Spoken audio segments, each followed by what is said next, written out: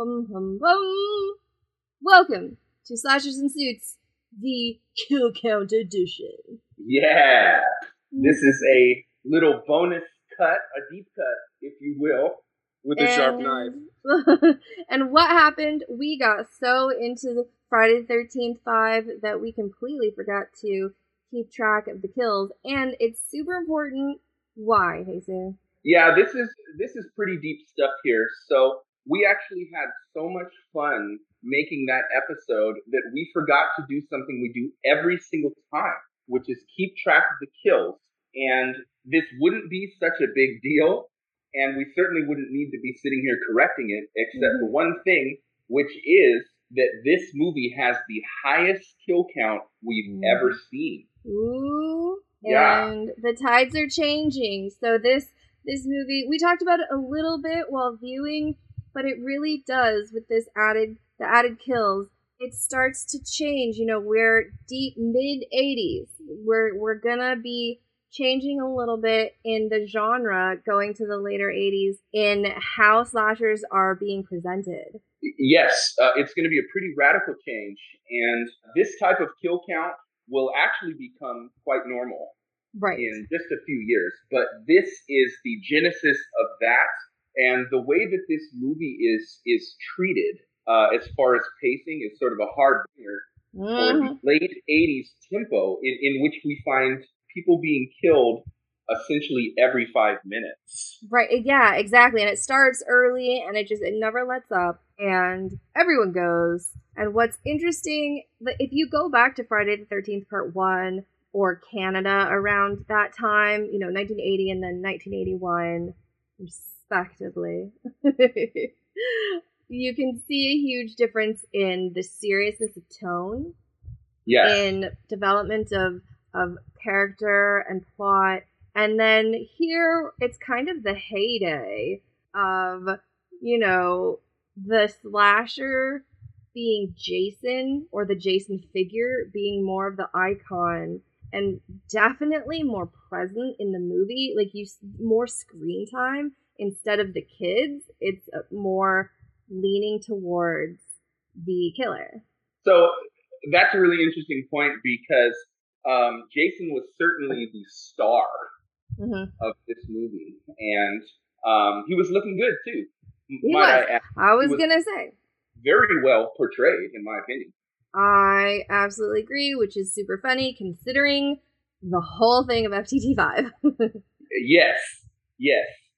So, and that's going to get really, really, really interesting. There's a great irony here to be found. But there's one other thing to point out about these kills, and that is the extra degree of brutality. Yeah, it gets pretty choppy as far as, literally, like, people are being chopped up every which way, left and right. Yes, and we got caught up in the mania to the point where we were singing, "Uh-oh, Machete-o." Uh-oh, Machete-o. So we did that instead of Count the Kills. Yeah, that's basically what happened. Because if you're not having fun with slashers, you got your suit on too tight. Yeah, definitely. You don't want to watch these unless you're going to have fun with them. You have to go along for the ride, and it's a pretty good ride. It's a pretty good ride. And we're getting into some of my favorites. So, I'm pretty excited. Yeah, it's an onward and upward thing from here. So, 19 kills in Friday the 13th Part 5. Dang. 19 kills. That's nuts. Where we started with like 4, 3. Exactly. So our kill counts have been increasing as the years of the 1980s increase. And it's becoming a bit more self-aware. They know that they're a thing at this point. It's a phenomenon. Oh, yes, that's another thing. So when you watch Friday the 13th Part 5, you can tell that they know they are a Jason movie. And that's a big thing, because Jason masks were the best-selling Halloween costume that year. Right, exactly. It's a cultural icon. Yeah, seriously. And as was Freddy, and we'll see with the Freddy, the Nightmare on Elm Street sequels coming up in a few, Freddy was an icon, and it becomes Freddy's movie instead of, you know, if you go back to like A Happy Birthday to Me, it's the girl's mental health journey, and it's very plot driven, very, very different, a whodunit. So we're kind of changing pace as far as that is concerned. But I do think it's an added fun so that you can get things like Uh-Oh Machete-O. Yes, there is so much fun being had here. And might I add that there are several wink wink moments. Mm-hmm. And there's definitely more nudity. The electric boobaloo. Yes, the electric boobaloo. So just we'll also call those out because apparently in Friday the 13th, that's when all these, you know, porn plucked Ohio girls or whatever they are. PPOGs. Yes. coming to Hollywood for their 15 minutes. Apparently, we're all auditioning for like porno movies. So we call it like it's anywho. So we'll always point that out too. Yeah. We ended up having a lot of fun with this episode as we were recording it, and this is the first time that we've had to go back and talk more about it. Oh my goodness. And what does that say? I mean, this movie, it was so darn good. And what an interesting year, too. In my opinion, probably the most fascinating year, 1985. Transition. Yeah, like what's going on here? You know, we've already seen the entrance of Freddy Krueger. Yeah. You know, we've already quote unquote killed Jason last time in Friday the 13th Part 4. Right. So here we have an extreme gore fest, although it is all censored. Yeah. It is all censored, but the uncut version of this film, it's the bloodiest Friday the 13th yet, with the most creative kills. I would say. And the pacing has turned into what would be called a body count film. Right. So this is what we're going to have a lot of from here on. This is the first time it happened, and we ended up really, really enjoying the film because in a way that is ironic for those who have seen the film. Right. We can't say too much, but as you all watch the movie and you get to the end, you'll see there's an irony here. And the irony is that this movie turned out to be almost a perfect traditional slasher film, sort of a callback to 1981. Totally. And with some great characters, memorable characters, new awards, the Golden Machete. Yes, the Golden Machete. We had so much fun with that, and we're going to do that from here on, too. That's right. Okay, so now we're going to go and film April Fool's Day. Yeah, that's right. 1986 April Fool's Day. That is on the menu. We would say more, but we got things to do. We're going to go do that right now. All right. Enjoy FTT5.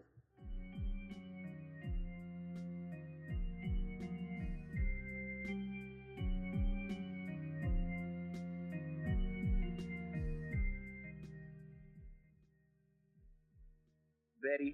Oh my goodness. Betty the Reckless. Yay. Betty the Reckless is who it is. I really, really like this movie. Me too. That was really good. And April Fool's Day, too. April Fool's Day was my favorite. You were like, you didn't want to watch it. I know. And it turned out to be the best movie I'd ever seen. Oh my god. The best movie I'd ever seen. Oh my god. I don't know why. I had the greatest experience with that movie. Oh my goodness. Why did it suck back in the day? Don't you remember? I loved it. And then you were like, no, it's gonna suck. Are you sure? Yeah, you were. You loved it? Yeah, I was all about April Fool's Day. I don't know what happened this time. You were like, oh, Biff's not even funny. And he's the most hilarious character ever. I know. Like, what are you talking about? That was the funniest thing. You didn't even want to watch it. Oh, yeah, that was so my thing. I was like, really? But that's when it works out well. Heck yeah, it does. That's the greatest version of my thing. Oh my god, it's so funny. Well, yeah. So. Yay. Yippee! Okay, which means we are gonna watch FDT 5. Okay, I'm at 1 second. My coffee! 1 second? I forgot my coffee. Coffee? Whoa. Yeah, I'm drinking coffee. You're gonna be bouncing off the wall. Well, I know, but where did you go? I unbettied myself. I know you did. Yeah. So what are you saying? What is this? Oh my god, we have a YouTube. I forgot about that. What? That's crazy. I totally forgot about that. Okay, so here's... heck is this? Oh my god! Podbean has been uploading little sneak peeks. And we have... Why would they do that? No, like, to get people to listen. Oh.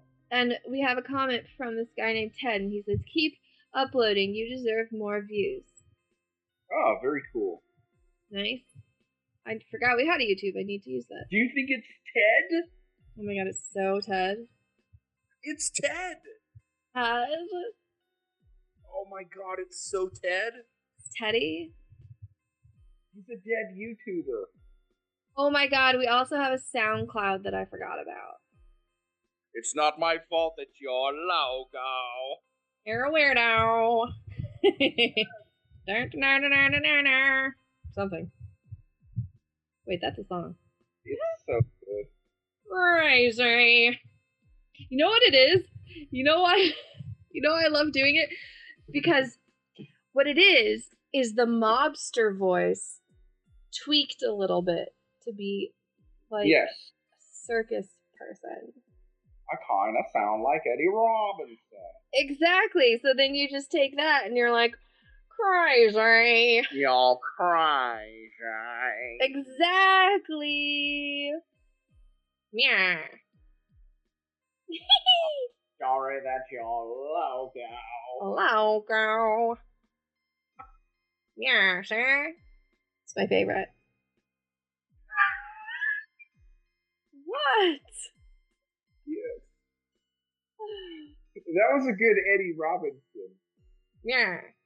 A lot of people have forgotten because I know.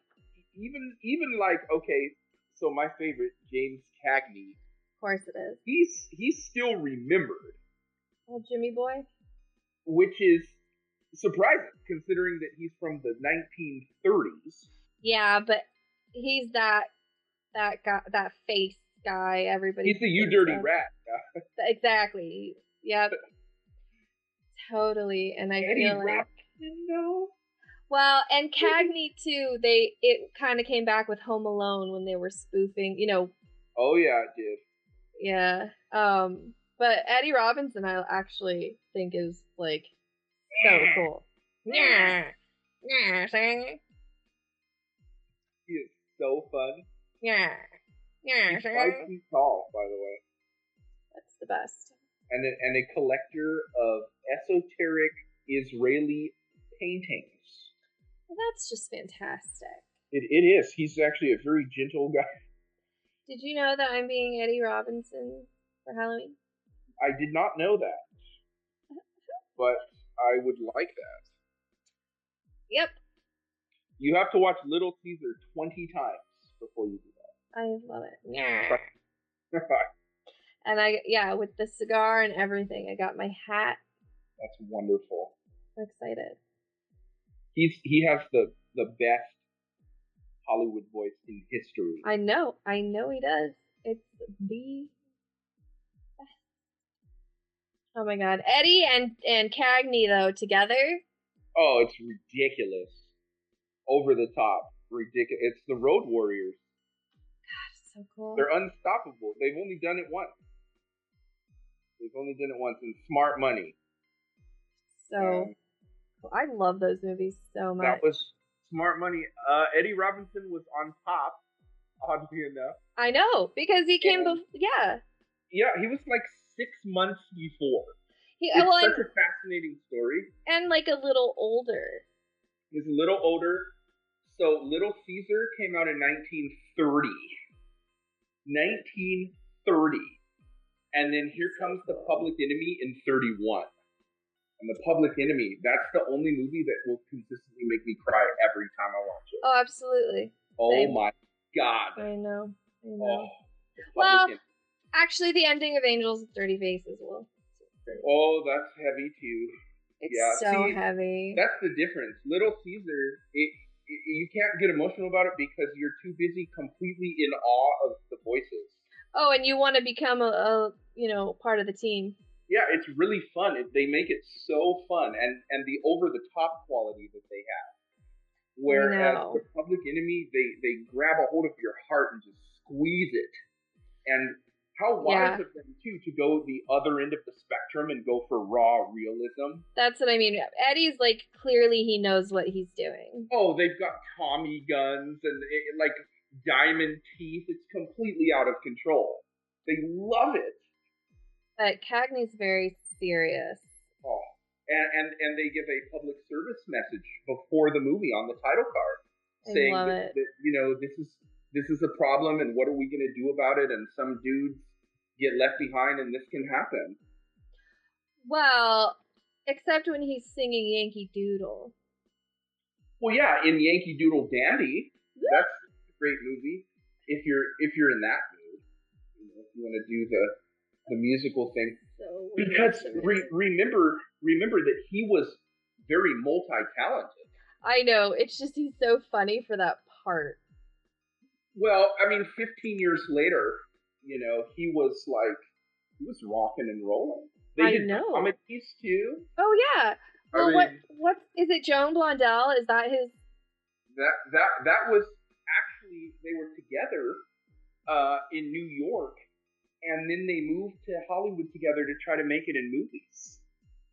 Oh, that's right. And I love them together.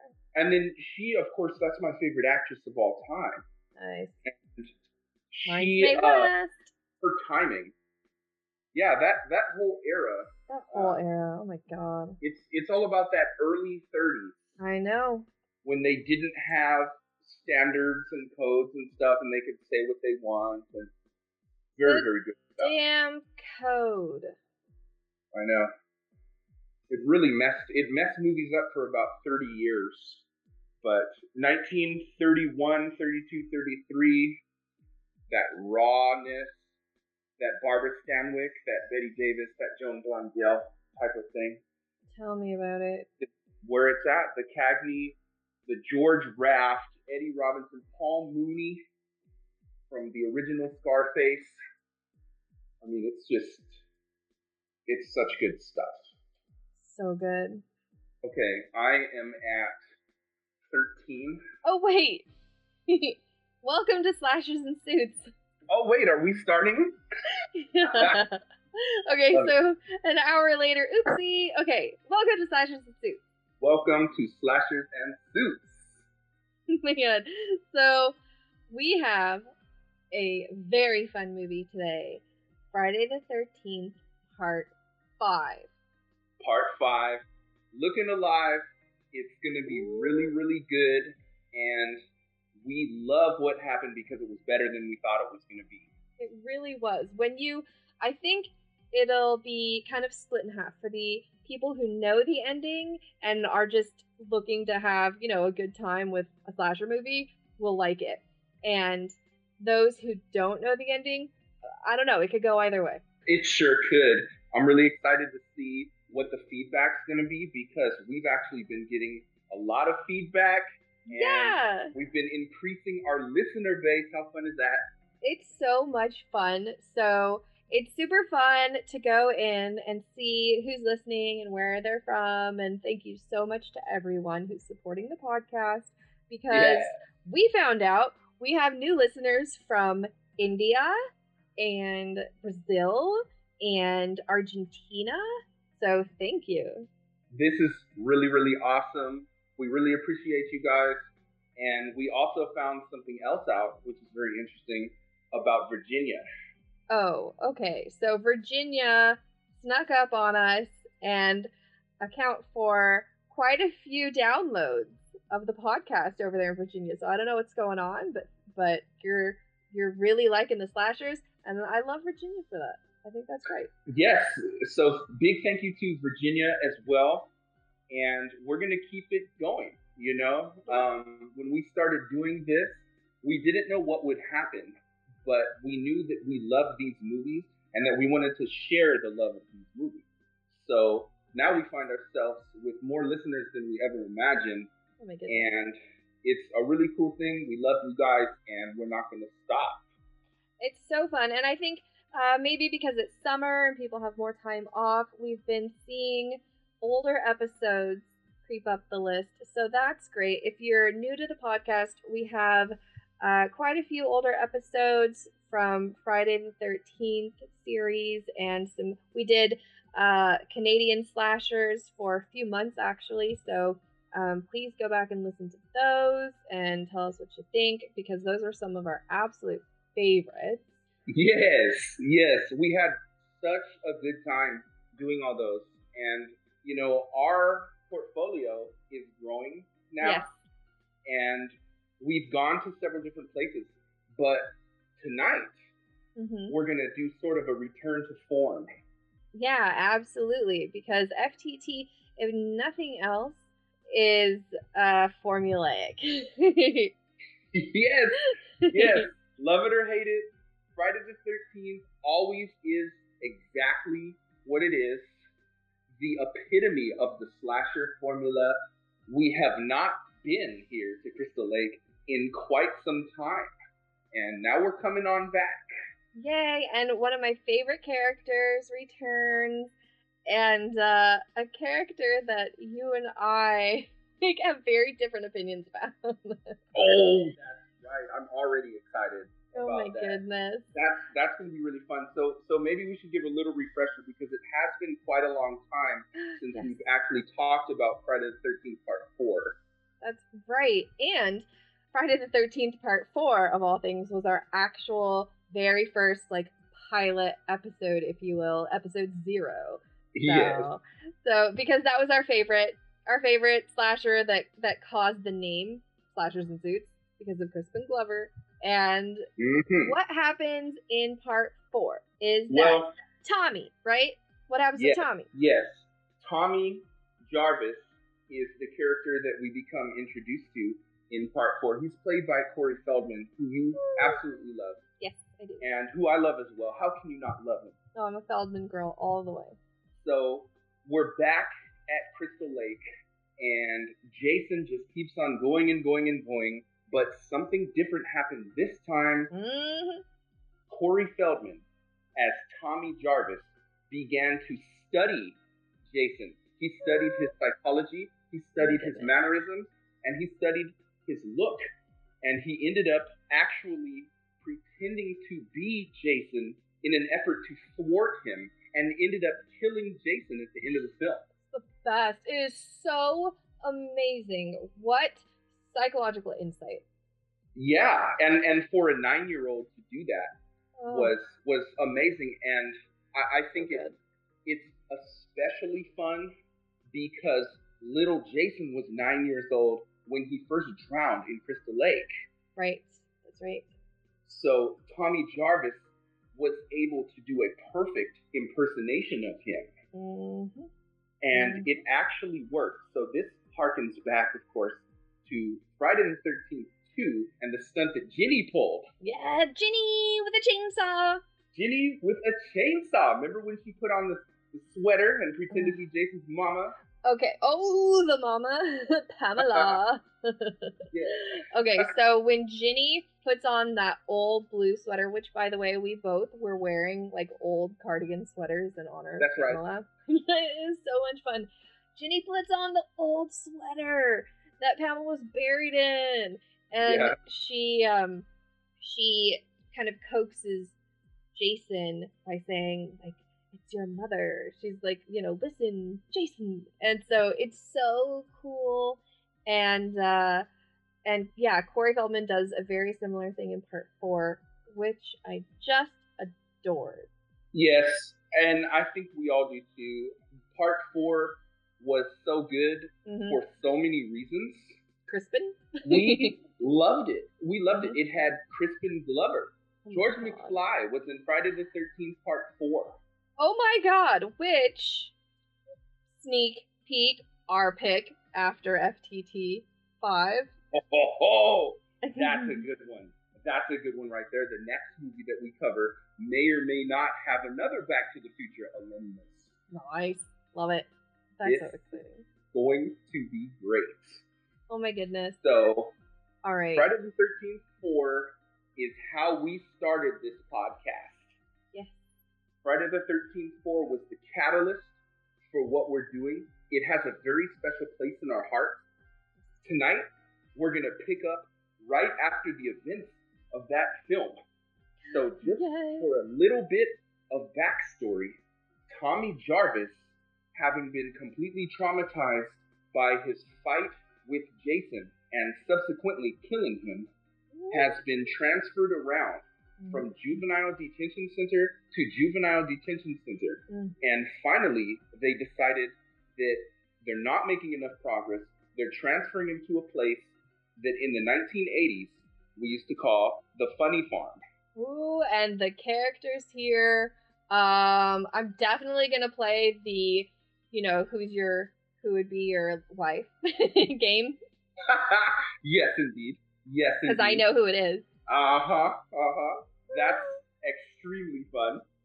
So, Tommy Jarvis goes to the Funny Farm, and he starts living there. There are all of these other characters that have been committed to this institution for whatever reason. Some of them are considered insane. Some of them are considered just too criminal. And some of them just have too much of a leather jacket. And a final girl who I actually think is a very, very strong character. There's something at the end. We'll get to it. And it has to do with the entire character. Oh my goodness. We're going to have a lot to talk about and debate. We are going to have so much content in this episode. So Yay. I am at 13 seconds. What? How did you get to 13? For one. I skipped ahead when you weren't looking. You skipped? Oh my god. Okay, hold on. That is so funny. And if you're watching on Amazon Prime, you can get a free trial of Stars, and it's free with Prime. I didn't know that I was already signed up for Stars, so I'm watching it for free. Yes. Well, not for free, but with apparently a subscription I've been paying for like a year. I am watching it with the free trial. Nice. And something tells me I may or may not cancel after this film. Well, let's see. Maybe they have more FTT sequels on Stars. That would be awesome. And that's another thing. More and more sources online are beginning to provide slashers. Yeah, Amazon Prime is being crazy with it. It's all of like The Prowler, Final Exam, Sleepaway Camp. They have the good ones, okay? It's crazy how many of these movies have we watched for free since we started doing it. All because of Amazon Prime. I don't know why they're getting so much love these days. I don't know either. It's just like it's in the air, and so we want to share that love with all of you because we grew up loving these movies. Absolutely we did. And for FTT 5, I could not think of a good thing to bring because it's really hard to describe this movie as one thing or another, especially with the ending and the kind of craziness. So for FTT 5, in honor of a certain character, I brought Hair Moose. Oh, Hair Moose! And you know why. That is excellent. You know who I'm talking about. I know exactly who you're talking about. I'm about to burst because I am so excited to get to this. And I actually brought two things, if that's okay. You brought two things? I brought two things. I was a little bit naughty.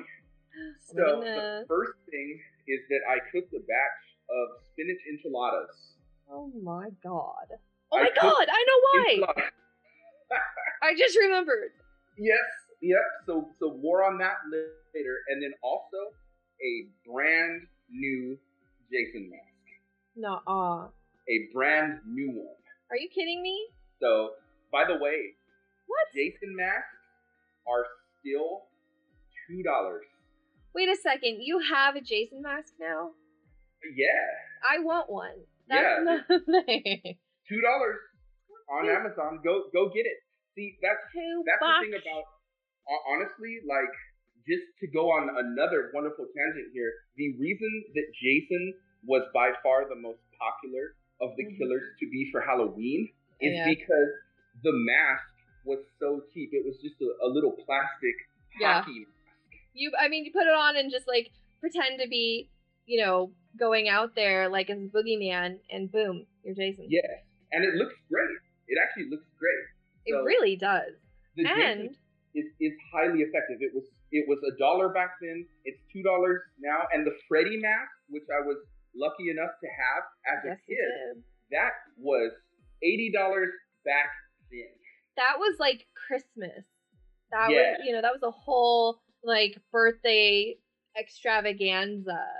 And did you ever have a Michael Myers mask? That's out there, right? That's too much.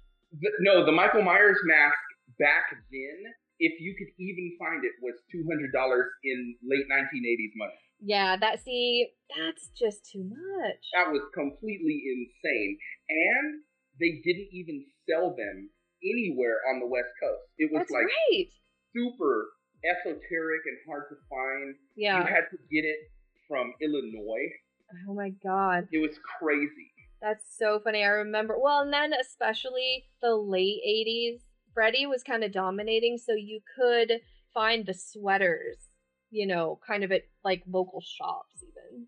Yeah, you could find the sweaters at the local shops. We had one of those hodgepodge stores back in the day, so it was called Corky's. Oh my god. And so it's one of those stores where you just find odds and ends and kind of alternative things, and incense and practical jokes and some clothes and hats and even some vinyl records. But in October, it converted into a costume shop. That's right. Yes. So all of a sudden, it was a costume shop, and the best mask in the store, the premier mask, the one that everybody wanted, was the Freddy Krueger mask. And I was lucky enough to have one. Yeah. And it felt so good. And you had the glove too. Yes, the glove too. And the sweater. So, you were styling with Freddy, though. I was. I'm serious. I was. That was really, really, really great stuff. It felt really good to have. Thanks, Mom and Dad, for that. Man, I want a hockey mask now. Oh, I think you should get one. You know what I'm gonna do? Okay, because your favorite is the pristine mask, like FTT3, right? Yeah, so you're gonna thrash it up, huh? Yeah, you knew exactly where I was going. So I'm gonna do part 4. Nice. Yes. Oh my god, that'll be so fun. And then we'll post it online, check in with our Instagram followers. Thank you so much. We've had a very random boost. We got about 1,000 people in the last few weeks following the pod. Just can't thank you enough.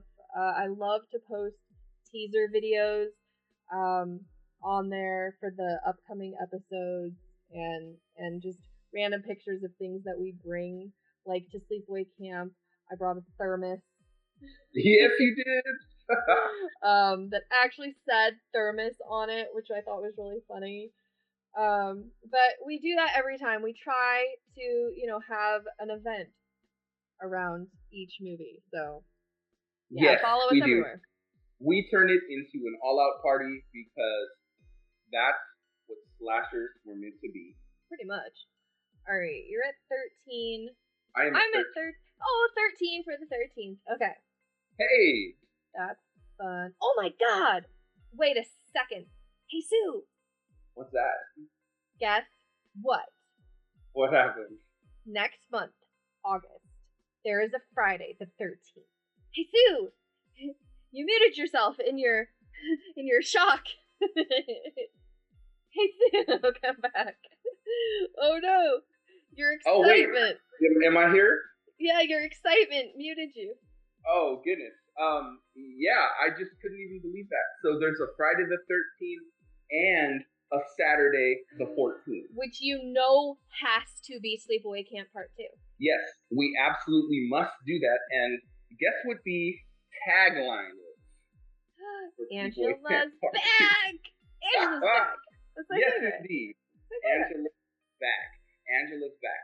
So I guess we will cover Sleepaway Camp Part 2 on Saturday, August 14th. Which is my birthday! And we'll scream out Angela's back and we'll drink to that. It's going to be really, really fun. That's going to be my birthday episode. In fact, we might do that one live. That's insane. Yeah, we might do that one live. That is so fun. I can't even believe the day that it falls on. A14. And then, so Friday the 13th, we'll do part 6, I imagine. Absolutely. It's going to be great. As we'll see, we've got a lot of great stuff planned. It just keeps getting better and better. And that works for the timeline because we will be talking about the revival of slashers after April Fool's Day and kind of what the thinking was there to push from the early 80s conception of what a slasher movie was to the late 80s very different portrayal.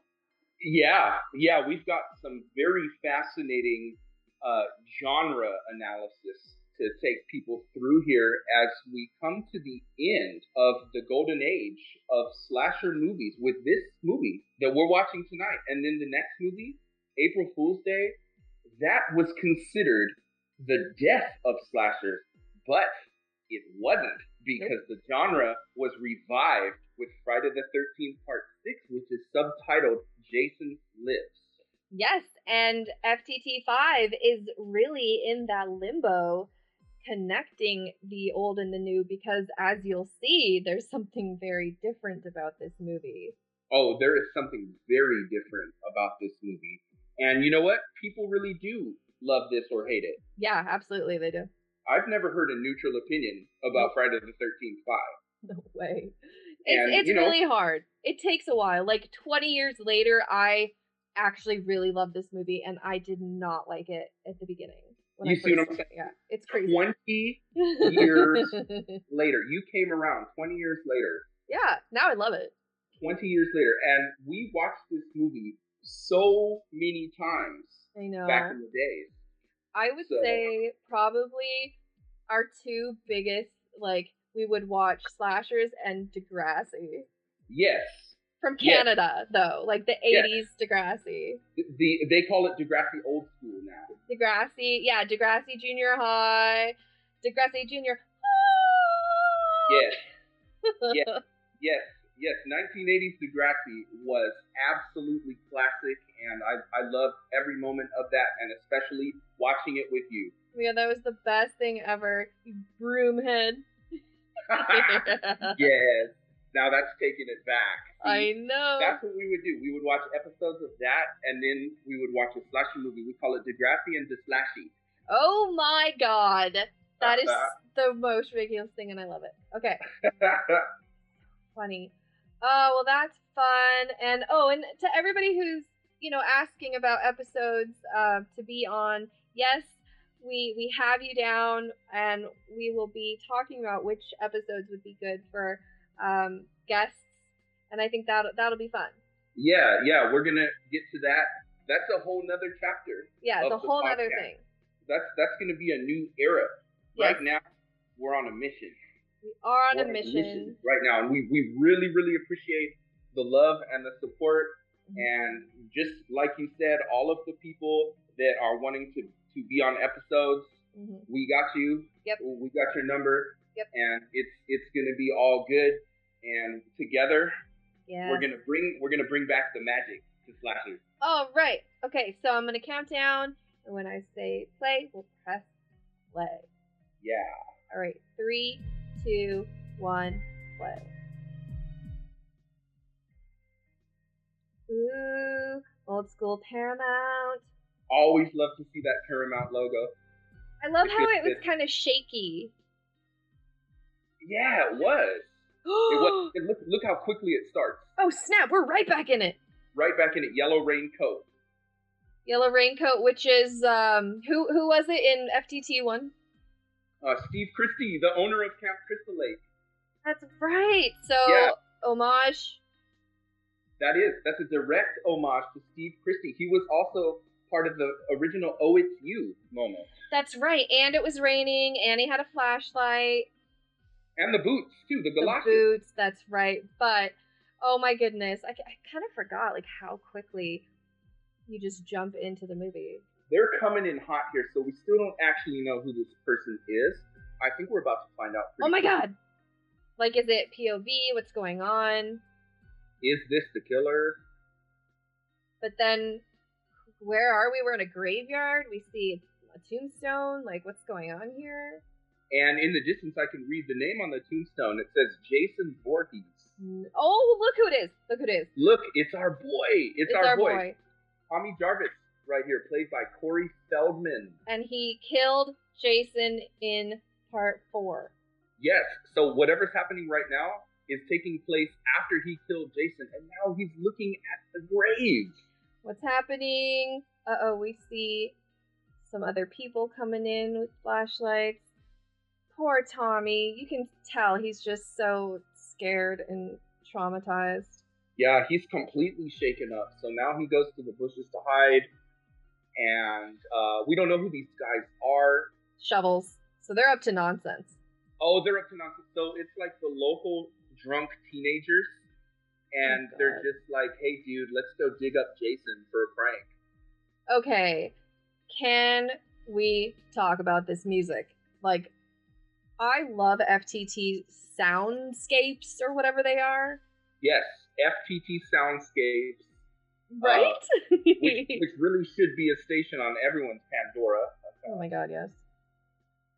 It's I don't know what if it's like piano, keyboard, found noises like bowls maybe, but it's just really cool minor keys, and it just lends itself to that spooky, ominous feeling.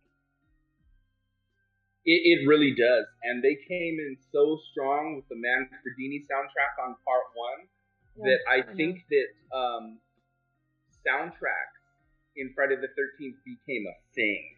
Seriously, I wonder, because they're really good at that. Lots of background sounds to each scene. Yeah, this movie, it already works on a visceral level because it has successfully drawn me back into the forest. Oh, and I'm in the world. I'm like, I'm with Tommy. I'm with, like, what's happening? Who are these kids who don't understand that Jason, is a killer? Like, what are they trying to do?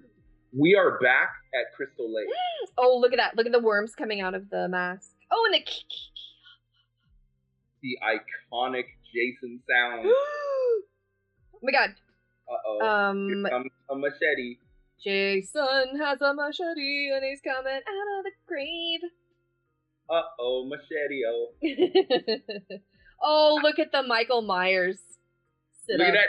He did the sit-up. He did the sit-up. That was such an homage. See, that's another thing. By this time in the 80s, Freddy, Jason, and Michael were all giving each other props. That's so cool. How cool is that, though? Like, they were the big three, but instead of dissing each other, like a lot of things might do, like the top sports teams, or perhaps the top recording artists, they might get into this war, right? Mm-hmm. But the top 3 horror movies of the time, they gave each other love. Oh, I love that so much. And look at this, though. Like, is it Jason? Like, is Jason just alive out of nowhere? Like, poor Tommy. What's happening? You see what I'm saying about the music? It's really epic, and I actually still can't tell what's going on, which is a really big plus. Oh, favorite mask.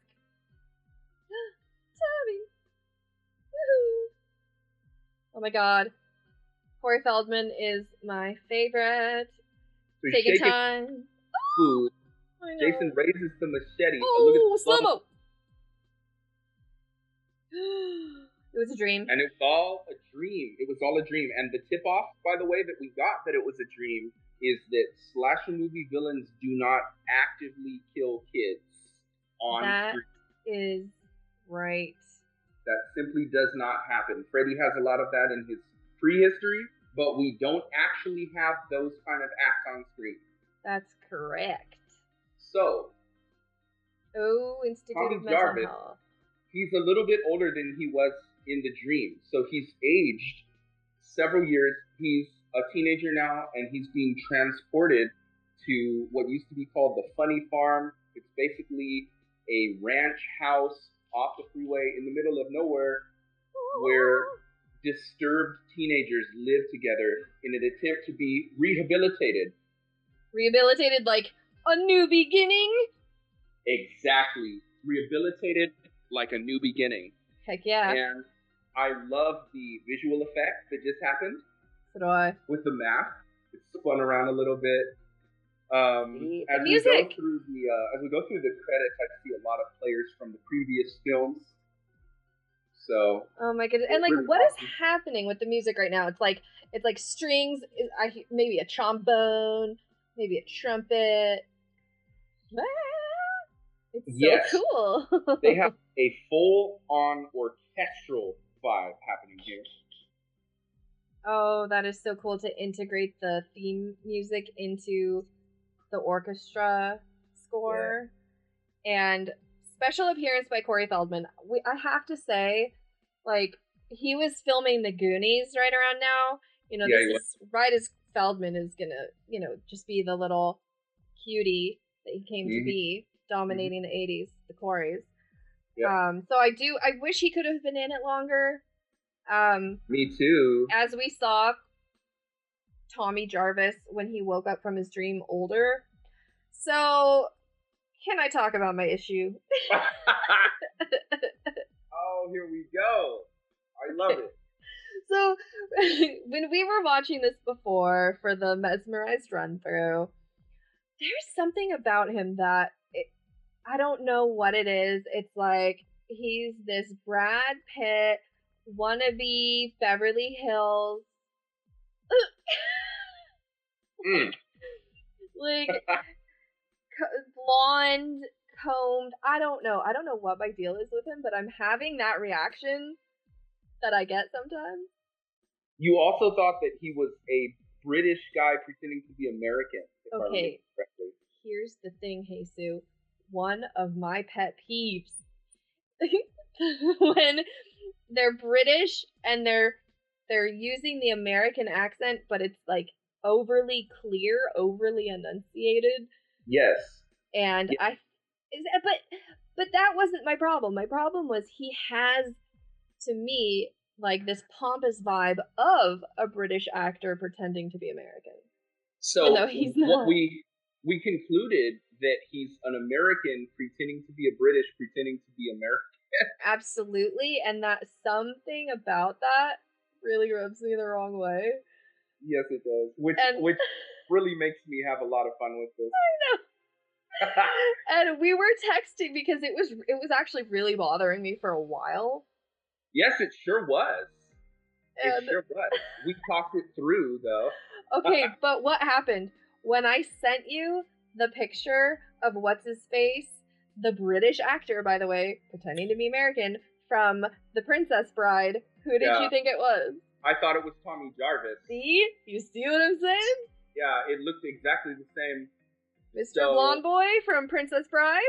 Old Ange here wearing the opinions on Tommy Jarvis on her sleeves. Yeah. They're very strong, which is great. And he hasn't even spoken yet. So I loved this. I loved it. So we've got a whole backstory for him. Yep.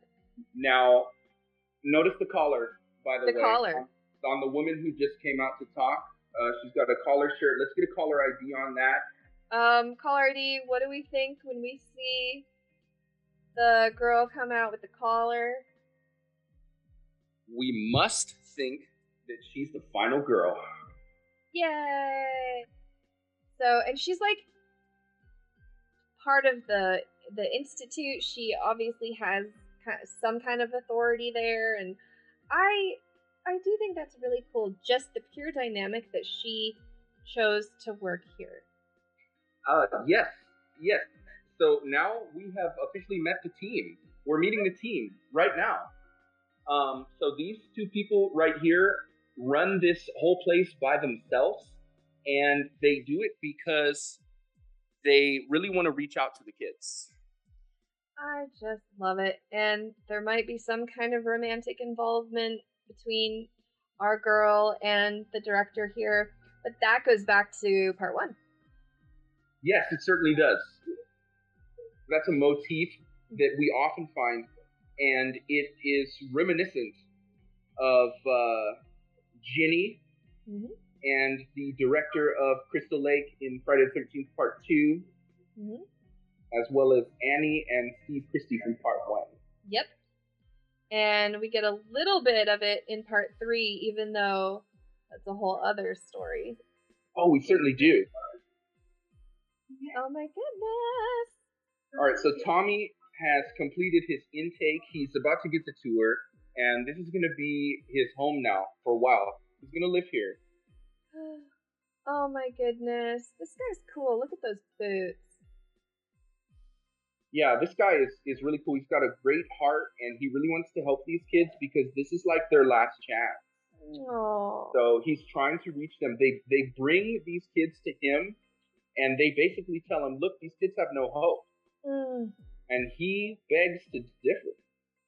And I love their approach. You know, he's saying, oh, they've given him so many drugs at all these different places. Like, let's see who this guy is. Exactly. They kept it real. And here we go. Tommy is in his new bedroom, and he's looking at a photograph of his mother and sister, who we met in Friday the 13th 4. Trish, who's one of my favorite final girls, and I think one of the most underrated final girls. Thank you very much. Certainly. Because she's cool. Oh yeah, she's wonderful. We're big Trish fans for sure. Trish, come on, Trish. And especially after the final girl in 3, Controversial, I think Trish really helped to bring it back. Definitely. So, Tommy has a knife for some reason? Yeah, he's definitely ready to defend himself if need be. He's got it under his bed, and here comes one of the greatest characters, Reggie the Reckless. Reggie the Reckless. And Reggie the Reckless. The spider actually scared me for a second. I know, that was effective. Oh, I love him. When he's a little bit older, he was in a lot of other like 80s, early 90s shows. You might recognize him from a few episodes of Family Matters. Oh my god, that scared me. So Tommy still has his hobby. Remember, he makes masks. And he was actually really good at it. Oh my god. That was so funny. So this is actually a fun little friendship here. Look how cute. And those were probably Savini masks, yeah, from part 4. Yes, 100%. Tom Savini, the legendary makeup artist. Shout out. So I am a big fan of the Reggie and Tommy dynamic. Oh, absolutely. His first friend here at his new home. And I'm gonna throw down something at the end here with a dynamic I think that should have been. I think it should be Reggie. Ooh. I think it should be Reggie's movie right here. So I'm just gonna say it right now. I can go along with that for sure. I think he did a hell of a job, and I would love to have seen him in the main role. If he was just a couple years older, I know. That would have been great stuff. And by the way, Reggie is here because his grandfather is the cook. That's right. His grandfather is the cook. So he's not a quote-unquote inmate. Right. But he hangs out here for the summer. Oh, who do we have now? Uppity Dippity Hippity. Oh, Officer Dippity Hippity. Yes, Officer Dippity Hippity. And we always have our sheriff, don't we? Yes, we do. And in true Friday the 13th tradition, he is quite the goofball. He's talking out of one side of his mouth only. One side of his mouth. Oh, I thought he said hippity, but it was deputy. Yes. So they picked up 2 of the kids who live here at the Funny Farm. They're a couple. They're a couple. They were just too reckless on Friday nights. They partied too much, and so they somehow got caught up in the justice system and ended up here. Yep.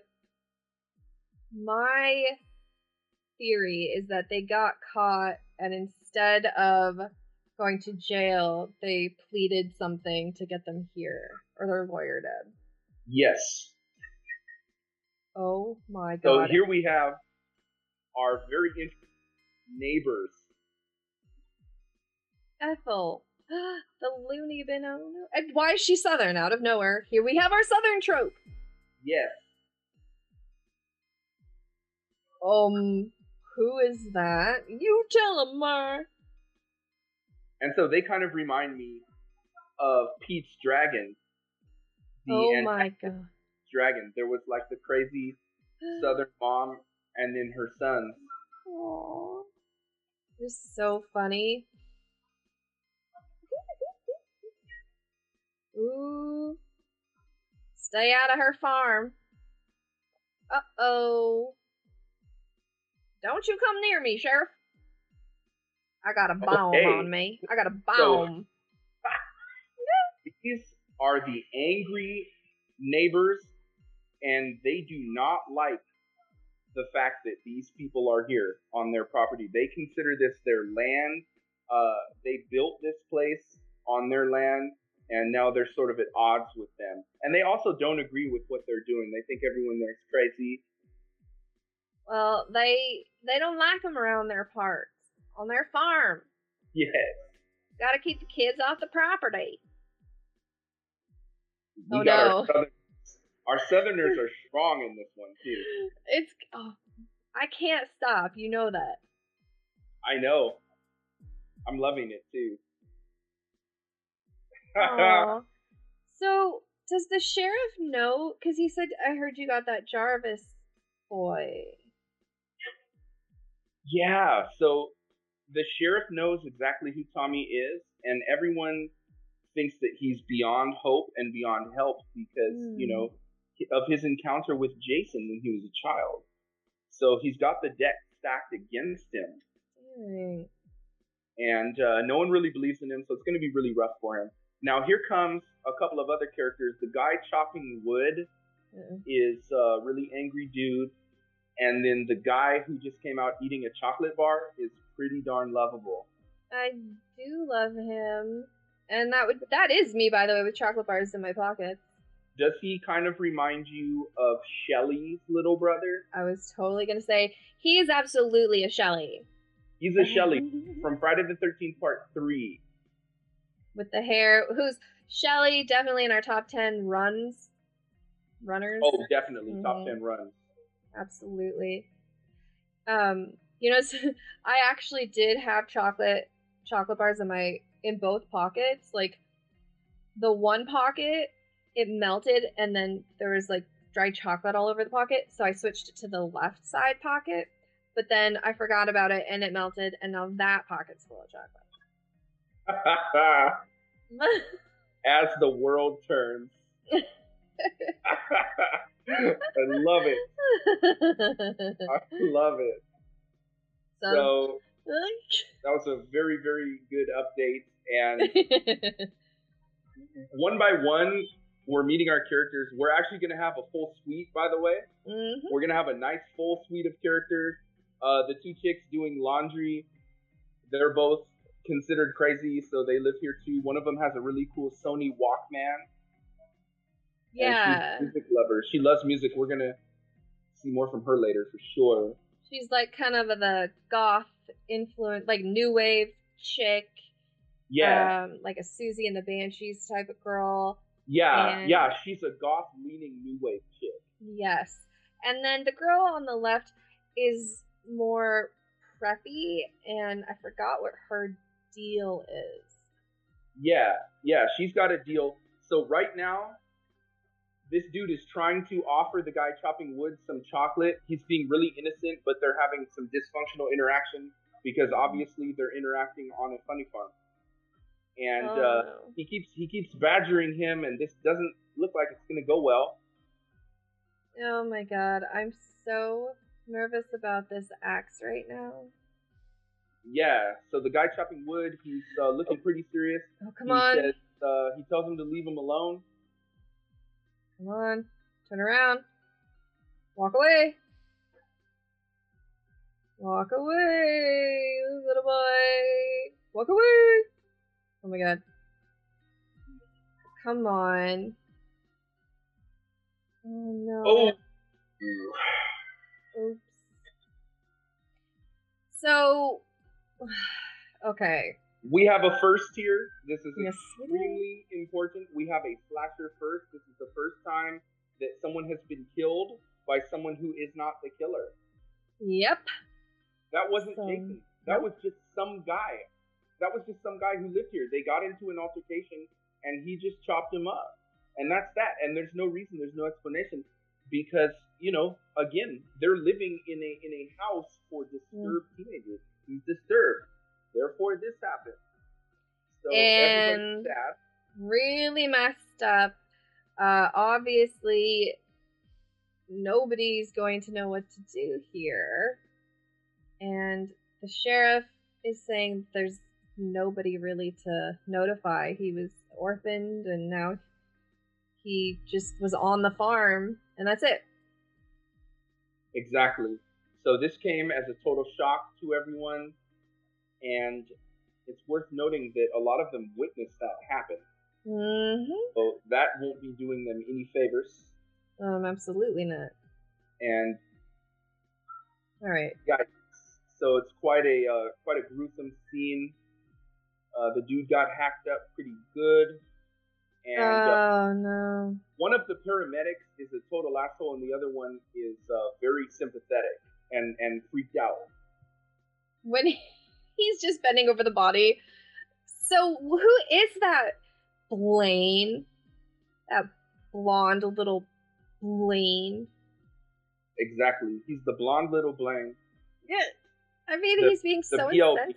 The VLB is being so insensitive. Yes, he is. Yes, he is. So these two paramedics could not possibly have more radically different personalities. So Roy, the other paramedic, looked a bit disturbed.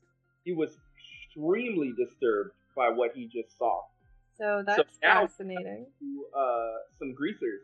Oh my god, the greasers. This is my favorite, because obviously they're, 30 years late.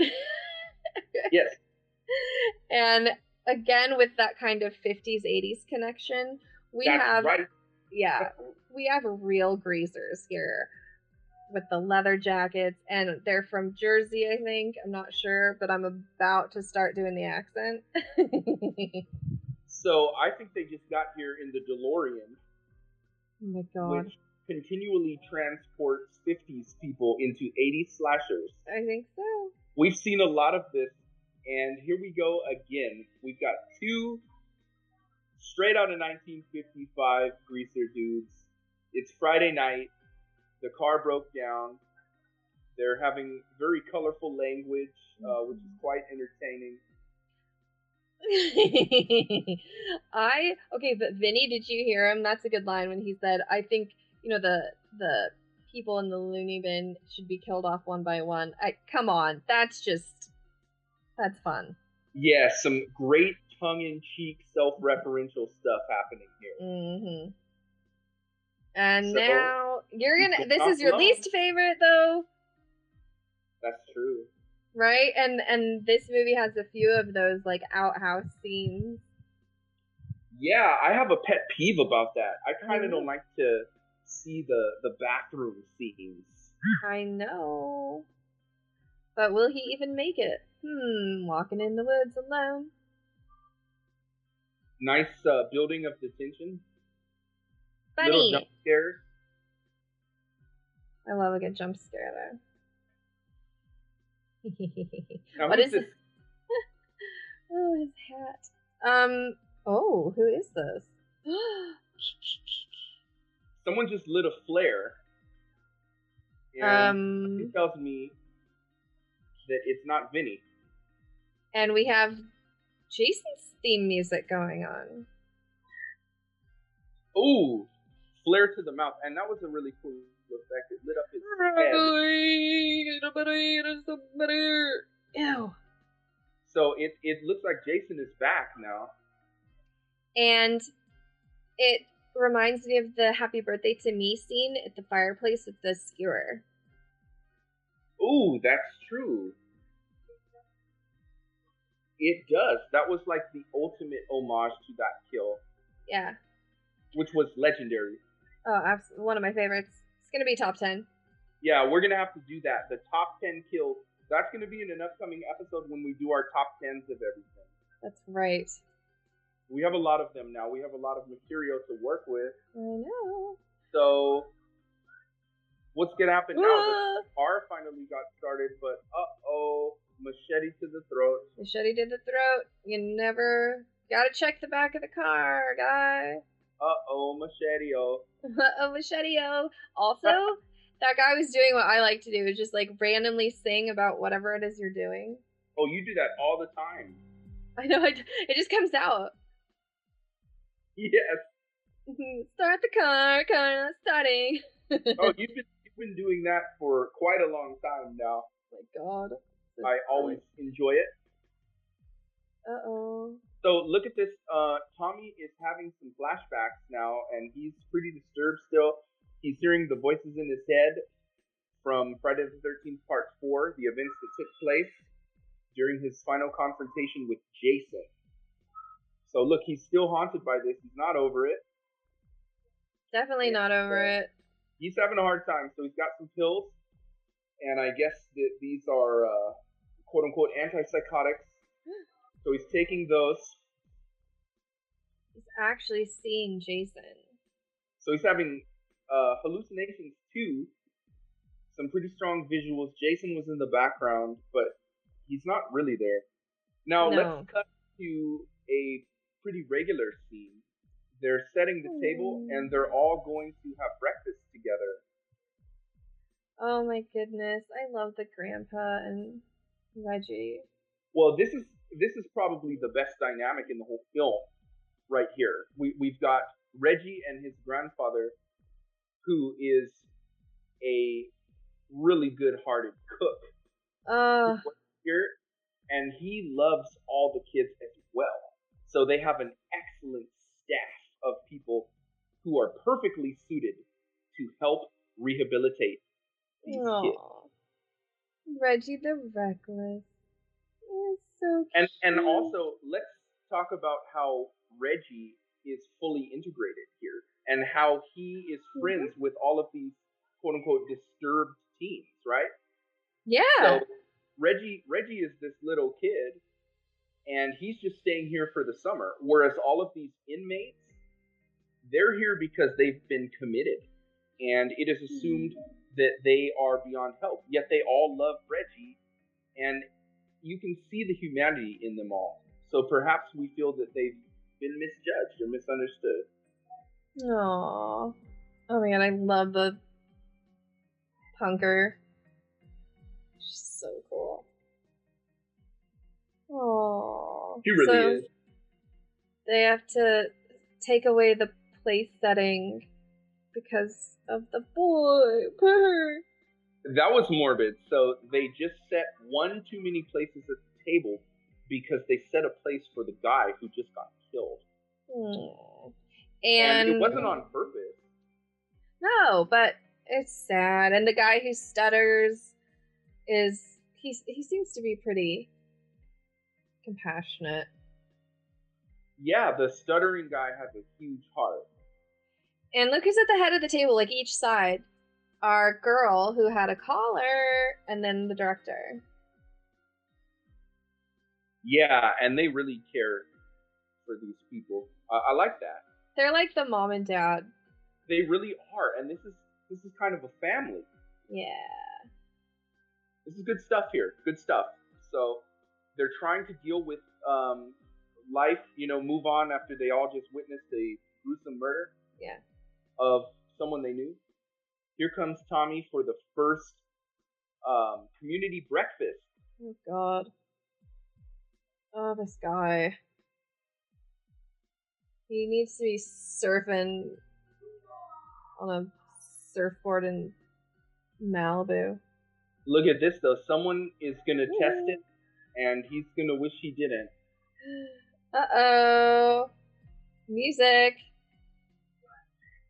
Oh, stop touching him. Jesus. Yeah.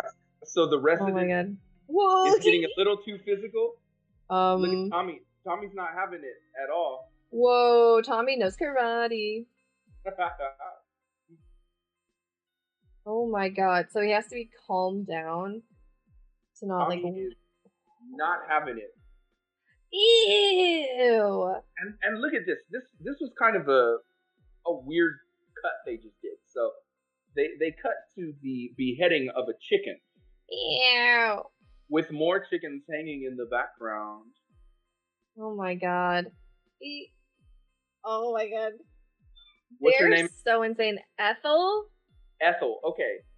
So Ethel and she's got her son. Her son's name is Junior. Mm-hmm. They live right next door. And get this. The funny farm is in Illinois. This property is 20 feet away, and yet we are in Mississippi now. Yeah. It's the best stew. Best stew ever, Ma. Oh my God. Some rat soup. I love it, though. She picks up her gun to... She's got a double-barrel shotgun, courtesy of Elmer Fudd. Yes, to just Who is the he? Stranger. The stranger. So, when we see a stranger randomly appear, what might that signal? So, we often talk about the Loomis character. Nice. We often talk about the Loomis character. And of course, we get that from Dr. Loomis in Halloween. He's sort of this character who is an aid to the protagonist. Yay! Someone who knows what's going on. Someone who is fighting the same fight for whatever reason. Or someone who's just here to help. A guardian angel, if you will. Hi! I like how I don't like it, but the way that she's chopping is hilarious. Yeah, she's quite spirited, and actually I think that her character works really well here. Oh, okay, and just saying, interesting dialogue here with Roy and the sheriff. The sheriff asks what's going on, and Roy says, "You talking to me?" Fascinating. Yeah, there's a lot of confusion in the air. No one really knows what to think. Maniac on the loose. They just did another tongue-in-cheek reference. That is so cool. They keep almost looking at the camera. Yep. And giving us these wink things, right? Oh my God, what is happening? A maniac is on the loose. Now cut to a dude. He's pulling up to the diner / watering hole / roadhouse. Oh my God. And he does some donuts in the parking lot. He thinks he's really cool. Those look really fun. Right. Oh my God. Lana to go with nothing on her. Okay, that is funny. That was a really good line. So Lana is the waitress. She's our Dolores. She's not fully fleshed out, no. if you will, although he would beg to differ. We're only going to get a little bit of this dynamic, but this is actually really good stuff here because this is classic Friday the 13th stuff here. it's some comic relief. And his name is Billy, which is our name for anything 80s awesome.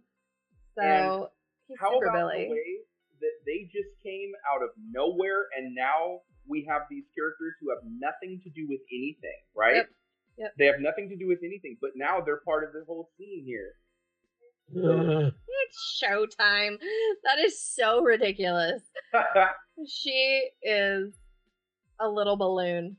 She is a balloon. She's digging herself in the mirror. The dude is preparing for a fun evening, getting the lines of Coke ready. He has a very interesting thing in his vehicle, by the way.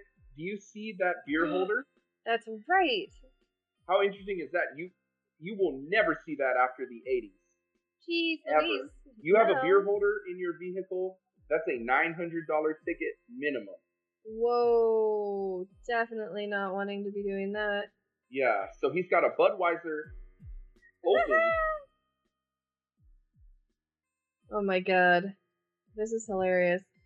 She clearly, I mean, I think the balloon is just being popped a little bit. Like, her head seems to be losing some brain cells every second. That's great. Just a smidge. Harkening back to the House on Sorority Row episode that we did. Remember where we first identified the balloon character? Yes, our airhead character. And you said that you could literally hear the air leaking out of her head. Yeah, this girl's not quite that much of a balloon. There is no other, like, standard of a balloon than a House on Sorority Row's balloon. Oh, absolutely. She is the gold standard balloon. She's the goddamn Goodyear blimp. She really is. There's no one who can surpass that, I think. But this chick is doing a good job. Yeah. So here's her man. His name is Billy. He's one of these rock and roll guys who he just got off his shift as a plumber, and he's got a couple lines up his nose, and he's ready to go. But guess what? So Jason is ready to go too. Yikes. So all of a sudden, axe to the head? Axe to the head. Random acts of violence, okay? Whoa. That's awesome. That just happened. Billy is no more. Here comes Balloon. The way that she runs, even. I know, that was terrible. What is happening to her limbs? I just don't know if they're connecting to her brain. She's auditioning for Balloon Does Ohio. Yes, she is. Yep. Yes, that's like exactly. That's the role. That's literally the role she's trying to get here. Yep. Yep. Exactly. So she considered she took this role because she thought it would get her to bigger and better places. Yeah, that did not happen. Okay, so we've got some cocaine on the floor. Whoa. No sign of Billy.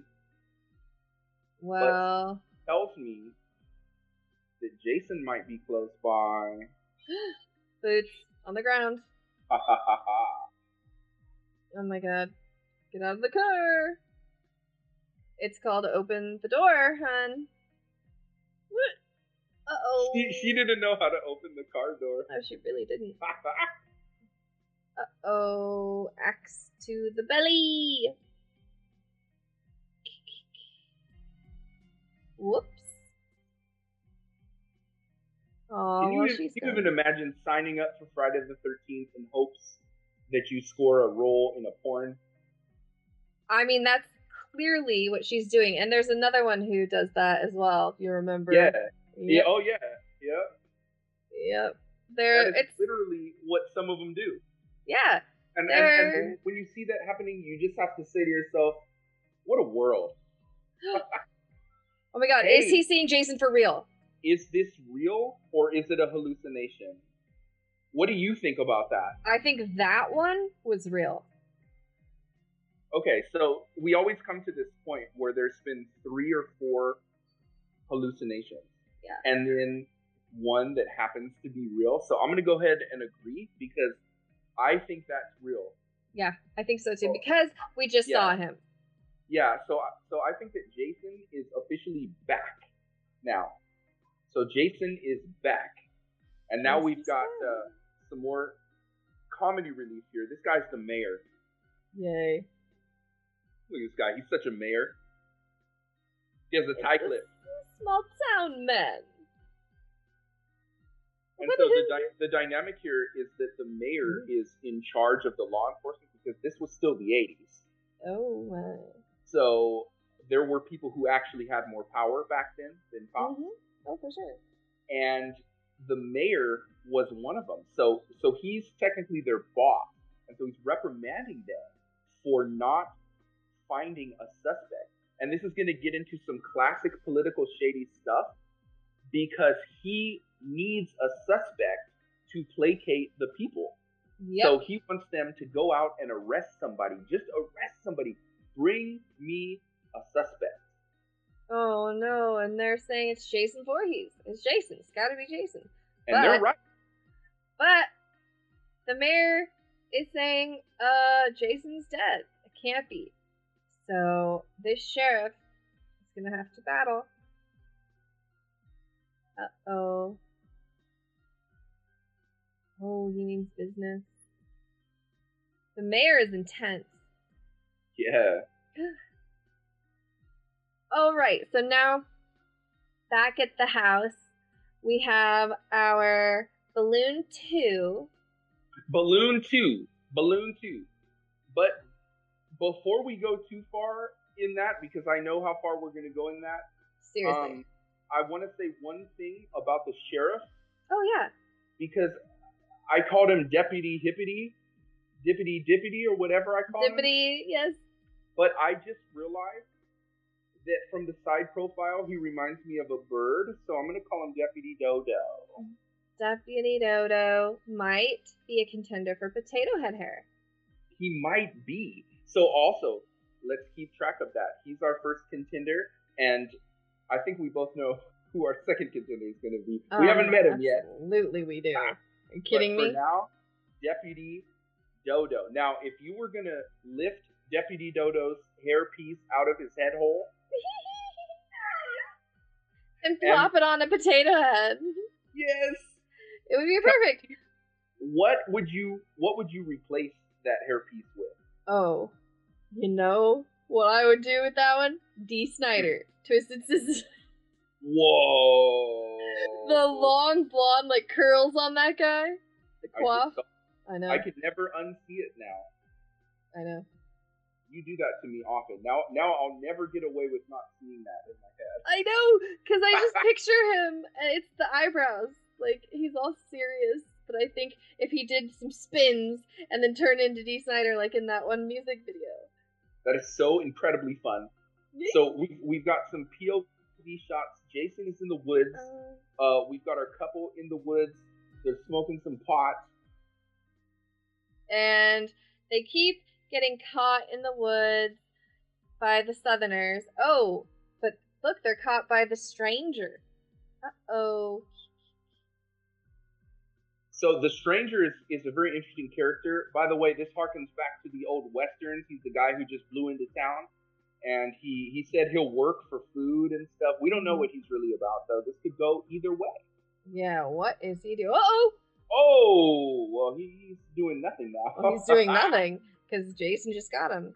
And so what was the stranger's role? To be a red herring? To be... Whoa!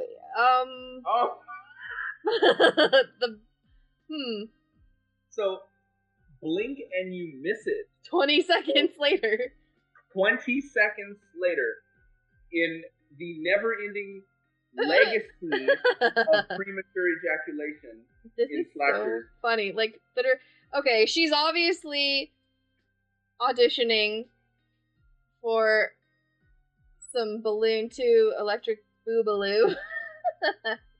Right. Balloon 2 Electric Boobaloo. Yep. You said it best. So would be the version. This is her audition. Just Balloon Number 1. Oh my god. They literally came to the set to film this movie in hopes that they would get a role in a part.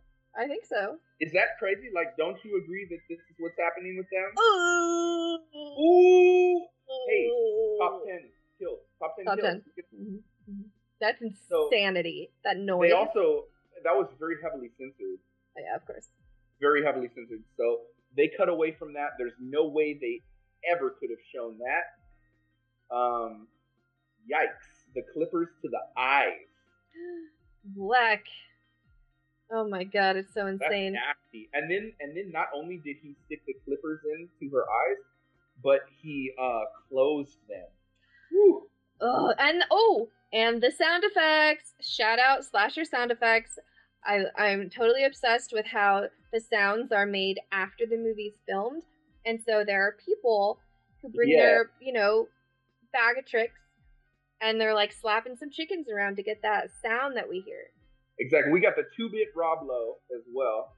Yes, that's who he is. The 2-bit Rob Lowe. We'll call him Rob High. Ew. Uh-oh. Oh! We got callback to what? FTT1? Hey, it's the return of the 30-foot arms. Yep. That go all the way around the tree. So Jason reaches up and around a tree and does another legendary kill. These are actually pretty good, I gotta tell you. Yeah, I almost forgot. FTT5 has an interesting use of cutaway and then post makeup art. Right. And how about the creativity here? Yeah. Like these kills, remember how in 1 through 4, a lot of them were recycled? Yes. But then these are so inventive. So I do like that a lot. And they actually had a decent makeup artist. I think so too. And I think it's a good use of cutting away for the actual, kill, but then showing post. And I think, whoever had to follow Tom Savini obviously wanted to try to do it right. Exactly. And look here, look at our couple, our very noble couple here. Look at the double collar. Okay. Yep. You see that? Check that out. They're never gonna die. Collars. We got our collar ID. Tommy's having a moment here by himself, and don't you love their attempts to reach him and make a connection? Yeah, but Tommy is so emo. I know, you hate him. You hate him. Oh, God. I don't quite hate him like that, but no. I really get a kick out of your hatred for him. It makes the movie so much better for me because it's funny. He's just like, oh. I mean, I understand, but it's the way that he wants to be, George Clooney. Right. So now this is actually an extremely important scene because our 3 people in this truck, we now have what we call tritagonists. Nice. And that's how we're going to go on from here for the rest of this movie. Yep. We have 3 protagonists, and they're all going to work in unison. Now, our first stop here is at a trailer park with a hip neon sign that says Trailer Park. It's like they're coming to some disco, and I don't know where this trailer park is, but it's clearly the coolest one. Yes. Who has a neon sign? Demon. Okay, so Reggie's big brother, his name is Demon. And check it out. This is Jerry Curl, motorcycle, hard rock Prince. This is Demon. He's Rick James, Prince, Michael Jackson, and Evander Holyfield all at the same time. Seriously. And he loves his little brother. And what did he say? Have an enchilada, man. Oh, the legendary enchiladas, which is why I made some enchiladas for this episode. That's Right. Because that line always kind of made us chuckle. I know, that's so funny. Because he has an interesting assortment of fast food to offer his little brother. He has a taco, an enchilada, there's some French fries in there. Which is like, did you go to 3 different places? That's so random. That assortment is just the funniest thing ever. And can we please point out that he randomly lives in this trailer park? Oh, Jesus. Only in this movie would he survive at a trailer park. Only in this movie would he survive in a trailer park. Mm-hmm. And do you love the magic of Bollywood? All of the other residents aren't knocking on his door with slurs. Yeah, exactly, and burning crosses. Yep. So we thank Friday the 13th for their progressive visions. Yes, we do, and I love his girlfriend. I love her too. Little man. Oh, okay. Actually, she's going to be a contender for who you would be with. Yes, she's definitely a contender. But is that fair, though? Because isn't that too easy? Well, that's too easy because it would just be her. But in this situation, I love her the most. Yeah. Well, yeah, she counts. She counts for that, so we'll put her in the running.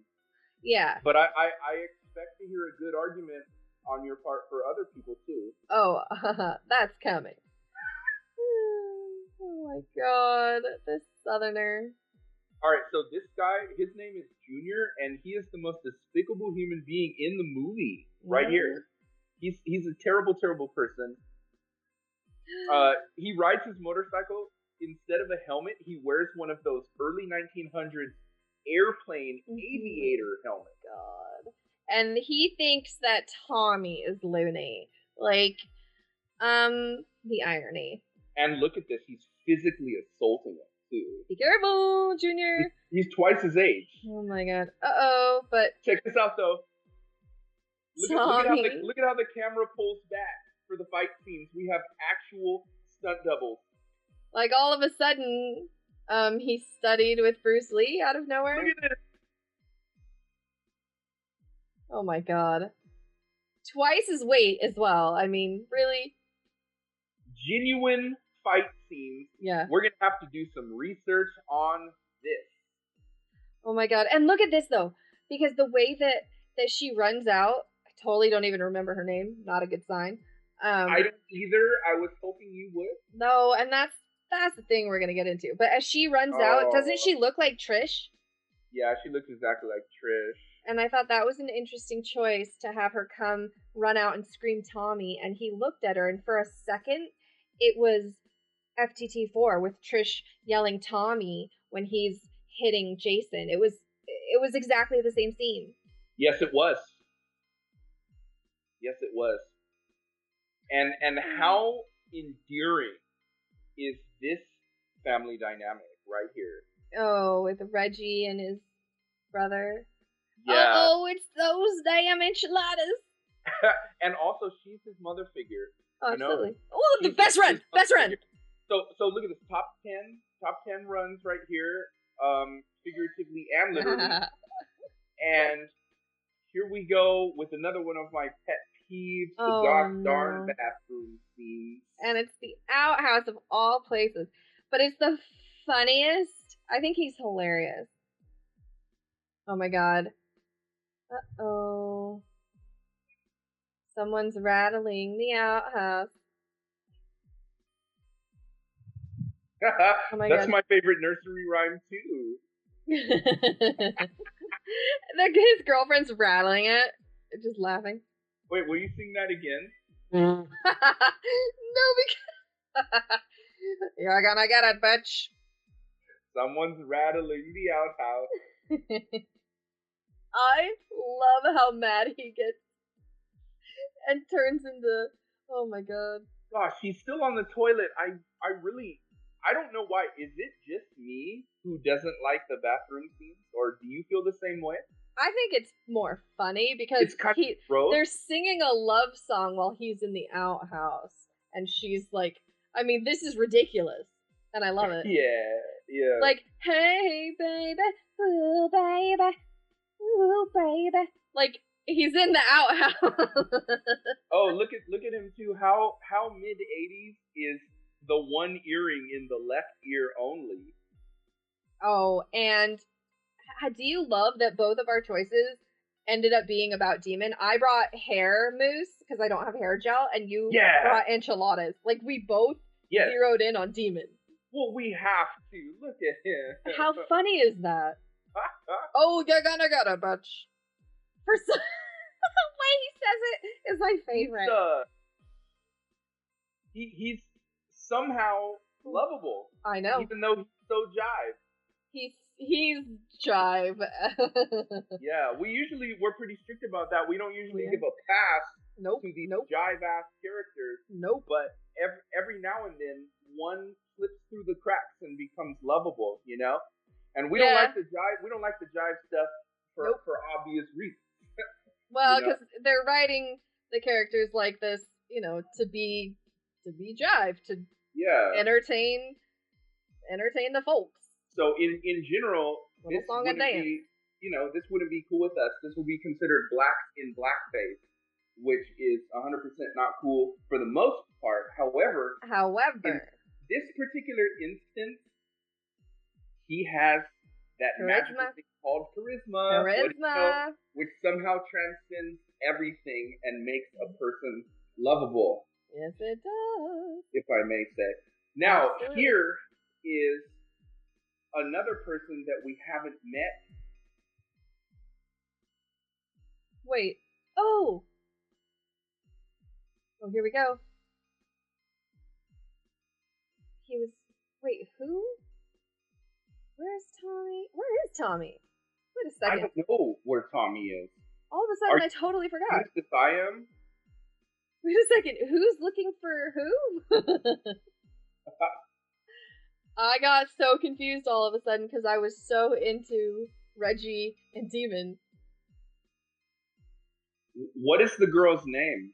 Not the goth, but the other one. I don't know. Like, do you know who she is? Because I thought she was new just now, but I know that we've seen her. I think that she was Breakfast Table. We've seen her. She was, was she the one who was in that preppy sweater next to Susie Sue over here?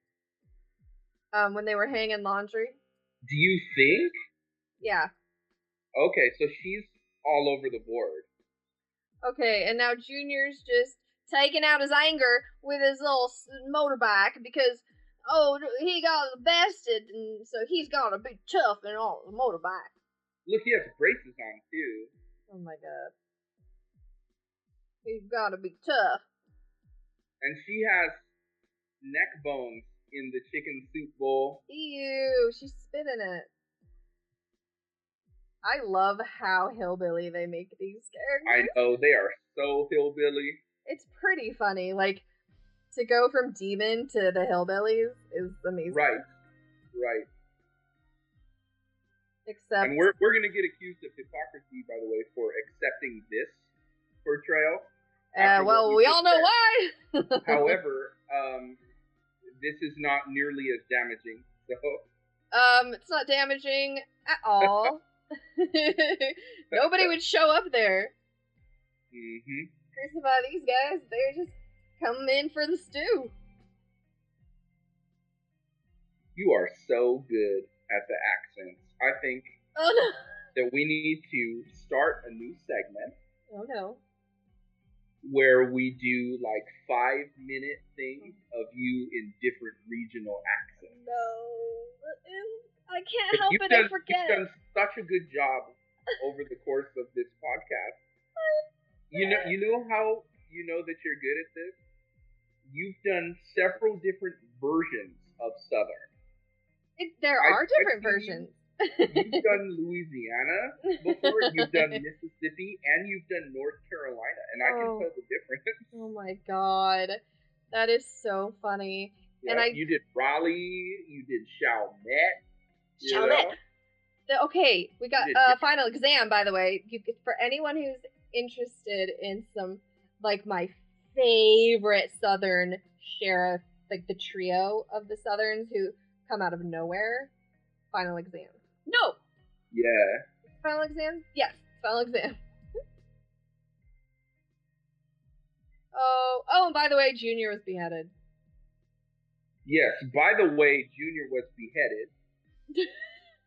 As every good story begins. I just say, because I never liked him.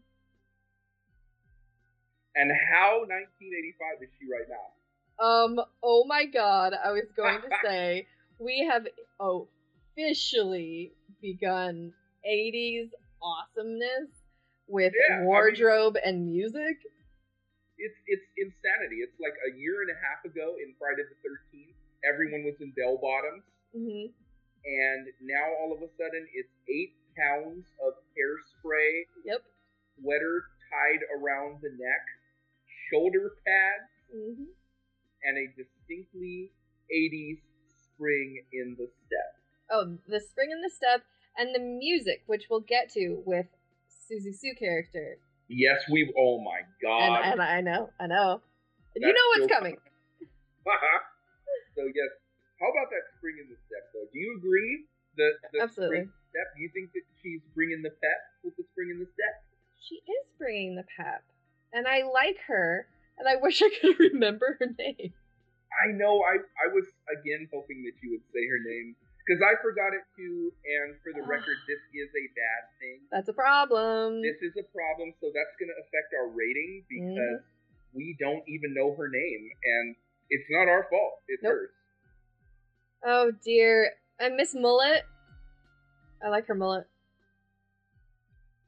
How about that mullet? Aww. And what's her... We never find out her deal.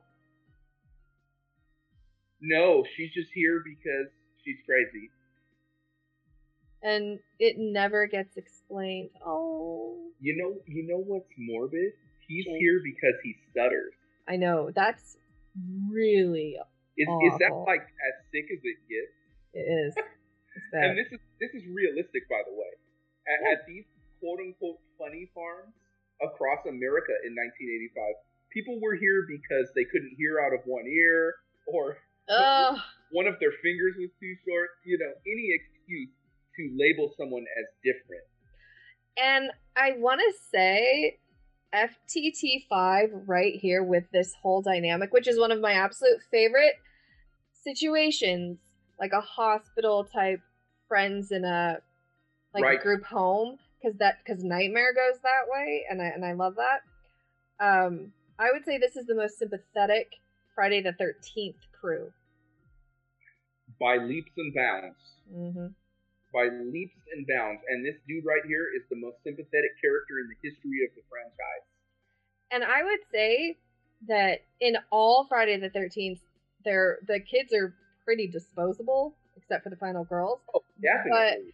But for this is a standout Friday the 13th for me, because the group dynamic is so different from every other one in the series. Yes. Uh-oh, we're gonna see Vi in a minute here, because Vi, poor little Jakey got turned down. Oh. Excuse me. What is Vi doing? Look at this. Vi is vibing. That's what she's doing. She is vibing. I now love look the at her posters. Room. She has a poster of every relevant artist of the 1980s in her room. Oh my god, I love it. She's jamming out to She Loves Music. Like, you can tell she's super into her music. It's her life. Oh, Jakey. Okay, meat cleaver to the forehead. Poor Jakey, because he already was turned down by Robin. I know, he had a really, really shitty life. And that's why, it's just like you said, this crew is very, very sympathetic. Yeah, that's truly the... It's crazy. This could almost be in the Nightmare series. Yes. Not quite, but the group dynamic, if they were developed individually a little bit more, they could have been in that vein. Yeah, this is the first time that we have camaraderie and we have a group of people who are sort of in this together, and they all know what's going on. And you don't like hospital, like claustrophobic vibes.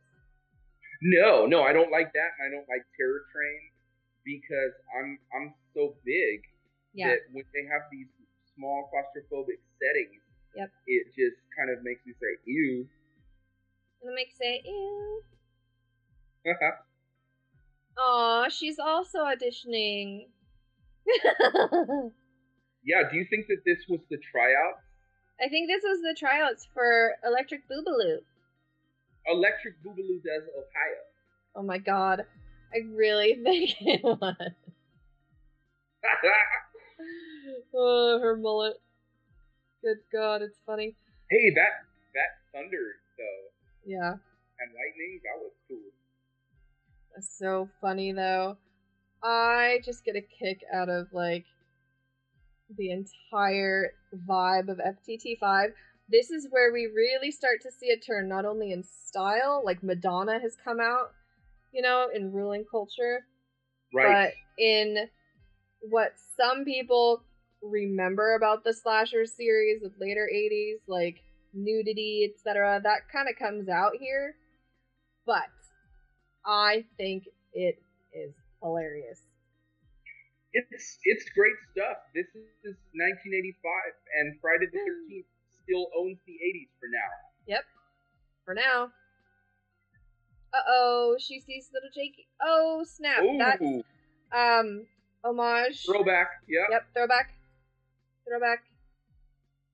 Oh, okay, excuse me. Vi, I love her. I love her. So this right here, what she's doing, this is called pop locking. Pop locking. So she's pop locking, and she's also doing a little bit of what came to be called the robot, but the robot was influenced by pop locking, which was a sort of subdivision of breakdancing. I need to know what the auditions were. Was it like, did they just have this, or did they see that she could do this, or did it specify girl must know how to pop lock? I know, because this is completely out of control. She's actually like competition winning good. Absolutely, she is. He's as good as I've ever seen, and I've seen a lot of pop locking because in the early 90s at the middle school dances, this was a way to get status. Right. Like people who could pop lock, you didn't even need to say anything. Like you could just do these body movements, and it was so cool. See, this is what I miss. People need to remember. You want to just like be cool. Oh, I'm just gonna pop lock. Boom. I'm gonna pop lock exactly. Boom. Like, check it out. This is so good. And this song is amazing. Oh, okay. This sucks. Boo. All right, so everybody's gone. Yeah, that one makes me really sad. Me too. I didn't want that to happen. Honestly, I would have preferred for her to stay alive. Honestly, I kind of wish she was the final girl. That was gratuitous and excessive, to be honest, because none of the rules applied there. She just got killed just because she was there. Well, yeah, everybody here is being targeted.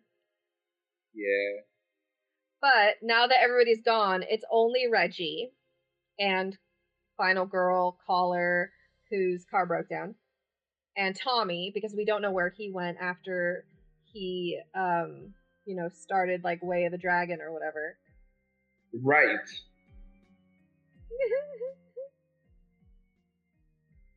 What is it called? Enter the Dragon? Yes. Yes. Oh. Okay, so look, Reggie. He's making a discovery that is usually reserved for the final girl. I know, that's what I'm saying. You see what I mean? I think it should be Reggie's movie. Pam! I as well, because here comes Pam, and we're going to see Tommy pretty soon. Oh. We have to try back. Damn! We have three main characters. That doesn't work for me. because now I'm sad. Her name is Pam. Of all the things, Pamela, we should have remembered. Yes. See, that's not good. She could have been awesome. Fault. It's her fault. She needs to be memorable. Well, and if you have more than one survivor, I mean, it's going to be really hard stacking up against Reggie because he has all the charisma in the world. Come on. Yeah, no one else had any chance. Jason! Oh, not a Scream Queen either. Come on, Pam. That was the weakest scream I've ever heard, by the way. Oh my god, that's so funny. That does not even come close. Actually, Nancy. Reggie is the Scream Queen. Now that I remember, it's Reggie coming. Is the Scream Queen. He is. Oh my god. It's coming. Okay, so we're in the sequence, yeah? We're in the sequence now. Our final girl and final boy have been activated.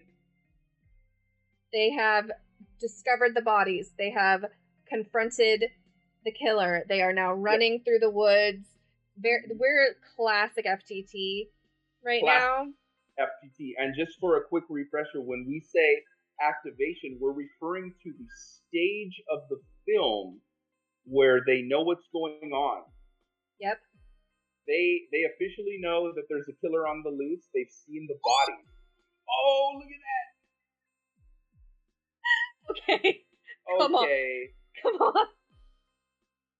Come on, Reggie is the Scream Queen. I don't even know how to put this in words. Oh, so adorable. Oh, he's all young and his voice is so high. That scream was beautiful. Reggie just did the best scream of the movie. I know. Reggie is the Scream Queen. Reggie discovered the bodies. I'm telling you, this is Reggie's movie. The final girl almost didn't need to be in this, and it kind of takes away. That hurts. That hurts, I know. Takes away because it's Reggie. Yeah, it's gonna have to take away. Oh, Pam. But it's Pam. Like, I love that they named her Pam. Pamela Voorhees. I think that was a really great move. And also, I think we need to point out that there's nothing particularly dislikable about her. No, not at all. We're not saying she's deplorable or annoying or anything like that. We're just saying that she is not dynamic enough. And she could have been given more screen time because with Reggie being so cool, and Tommy's whole story, you can't really resonate with the final girl because we just don't know her well enough. And that is a huge problem. And now she's auditioning for Boobaloo. Supposed to do, yeah. Other than have fun in a slasher movie, it is to resonate with the final girl. Okay, exactly. You've got to resonate with the final girl and not turn her into a Boobaloo. Not turn her into a Boobaloo. Like, what are they doing with that wet t-shirt? Come on, she's a final girl. Like, ugh, come on. I know, that's a little extra, huh? Is she part of the auditions too? Yeah, she's part of the auditions. Wait, is this the same? Is she the same person who played what's her name in the diner? Oh my God, Lana! What? Is that the same person who played them both? No. Okay. You're getting your blondes mixed up. Like, yep. It's hard to tell. That's what I'm saying. It is hard to tell the difference. So, definitely, these were the auditions for Boobaloo Does Cleveland this day. Oh my God, that is so funny. But also, see here, now we're getting classic. We got the collar, we got the runaway. But Pam, get up. Stop screaming and do something. Because I swear to God, this is the real problem right here. This is not final girl behavior. Yeah, this is the crux of the issues surrounding our criticism toward the final girl. Yep. She doesn't even defend herself. She doesn't even try to defend herself. Nope. She makes no effort, and that is not what we know as the final girl. This is not right. The final girl is supposed to fight, right? Fight, fight, fight. And that's the problem when anytime you want to have two kind of protagonists, 2 or 3, which they do in this movie, is that you have to divide the attributes. So Reggie became the one to fight and conquer. But then what does that leave for the final girl? Especially after we were just watching Nightmare on Elm Street and we saw Nancy, who's like my favorite final girl ever. Like, come on. That's bad. That's a bad comparison. So when we bring that into the equation, this final girl is slacking. Slacking. And I almost wonder what it would have been like. Do you think we're gonna forgive her? I don't. I think it's more wanting to involve a group. You know, for me, I almost want to say that Reggie is the final. Okay, so is this? It's like an experimental thing where we have more than one. You know, my new favorite word, tritagonist. The tritagonist. We have like 3 people who are going to be the final human in this movie. Exactly. And is that okay with you? Because I'm not quite sure that it's okay with me. No, it's not okay because I think that Reggie could have been the final and it would have been perfect. If it had just been Reggie. Or just Pam, but pick. But I just happen to love Reggie. So but then the dynamic is completely thrown off. So I get what they're trying to do, and I actually applaud the effort. Well, it was quite forward thinking, but in execution, I think that perhaps it may have robbed what's her face.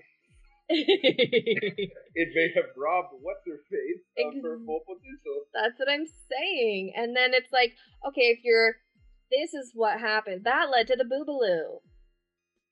That led to the boobaloo. Oh, chainsaw! Oh! Right as we speak, here she comes with the chainsaw. It's almost like she was responding to us. I know, she was like, screw you guys! Yep. Look at this. Take that. Yeah, yep. And... perfect timing, in total defiance of everything we just said about her. I know! Here she comes with a chainsaw. In our face. Yep, which is cool. I mean, I'm really glad that we had this, you know? Well, and throwback, homage, Ginny with the chainsaw in FTT Part 2. Oh, yeah, which is unbeatable. I mean, Ginny is tops. Come on. You have to love how Ginny is the universal third best. Oh, for sure. You know what I mean? She's everybody loves Ginny. Third best. Everybody. There's no one. Single person is gonna say Ginny's number 3. We're either gonna go Nancy, Jamie, or Jamie, Nancy, but we're all gonna pick Ginny at number 3. Absolutely. Oh God, Tommy. Here we go. Here we go with the tritagonist thing, and this is okay. This is my thing because oh no, the dynamic. Is it going to be Tommy? So look, there's 3 of them left for crying out loud. Tommy, run! Tommy's having a flashback because this is his first confrontation with Jason since he was a little kid. So I do love this kind of dynamic because it's reminiscent of like the Michael Laurie. This is honestly, I'm digging this. This is kind of like chills down my spine right now. Yeah. We had the showdown between these 2 in the last film, and now he's tripping out. He's going crazy. He thought that Jason was dead, but Jason's alive. Oh, remember. Ooh. Oh my God. He got hit with the machete. Uh-oh, machete-o. Uh-oh, machete-o. Oh my God. Come on. Give me some of that. Oh, there we go. Finally the knife. See? If you show the knife at the beginning, you gotta bring it out at the end. That was good. See, here's where we get into some stuff that I'm not quite sure how I feel about. I know, same. But I really like the crazy psychological confrontation between like the younger self memories and the current, identity crisis. Very interesting. That was like a 10 out of 10 scene that just happened. I'm like totally that. on board with that. What gets me is the fact that it's 3 people versus Jason in the last 5 minutes. I know. What is going on here? And I know. We already know that 2 out of 3 people are unable to be killed because of the rules. Because of the rules. Reggie can't be killed. Nope. And What's-Her-Face can't be killed because she has a collar. Yep. So what's going to happen? So it's like, is it going to be all... Oh, God. Oh, Tommy with his, like, Alice in Chains precursor. I hated that. You hated the way he just rolled over. I did. Wow. He should be singing Down in a Hole. That was great. The way that you just reacted to him was pure hatred. Oh no! See, that's what these people are missing out. You know what we ought to do at the highest level of patronage? What? You get to actually see some of these reactions on Zoom. Oh my god, that's so funny. Yeah. They gotta pay for that though. We have to put that behind the paywall because that is prime content. And I'm telling you, people, believe you me, the way that she just expressed pure hatred towards Tommy Jarvis. Oh my god. I don't know. It's something that gets to me. Every now and then this happens with you. I know. And you cannot stand some of these characters. It's weird.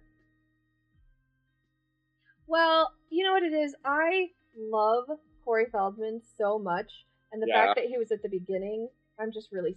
Oh, snap Reggie! Look at that. Reg to the rescue. So you're telling me that he's the hero? Wow. Alright. Wait. No, he didn't vote! Oh, it better not be Tommy, I swear to God. I know. It better be... No, it's gonna be... No, it better be... It's either Pam or Reggie, or else. Or else. Oh, nope. I'm like... Oh, come on. No, it's gonna be Tommy. It's gonna be Tommy. No way. Oh, nuh-uh. He's got the machete. And he's ready. No way. Oh my god. Here we go! Oh. Okay, so he did it again, right? Because remember... Ooh, dang, that was brutal. So he killed Jason in the last movie. And now he killed Jason again. But what's this? Do you see what I see? Did you see that? What is going on here? Something going on with his face! Oh my god, who is that? Well. It was not Jason after all. That is completely over the top, so... What is happening? It was some man. It was some in dude? A Jason mask. What is happening? But who what? Oh my god. See, I'm all messed up now. Because Deputy Dodo. It's Bird word. The bird is the word. Oh my god. So, I love this dynamic though with Pam and Reggie. Oh my god. Roy.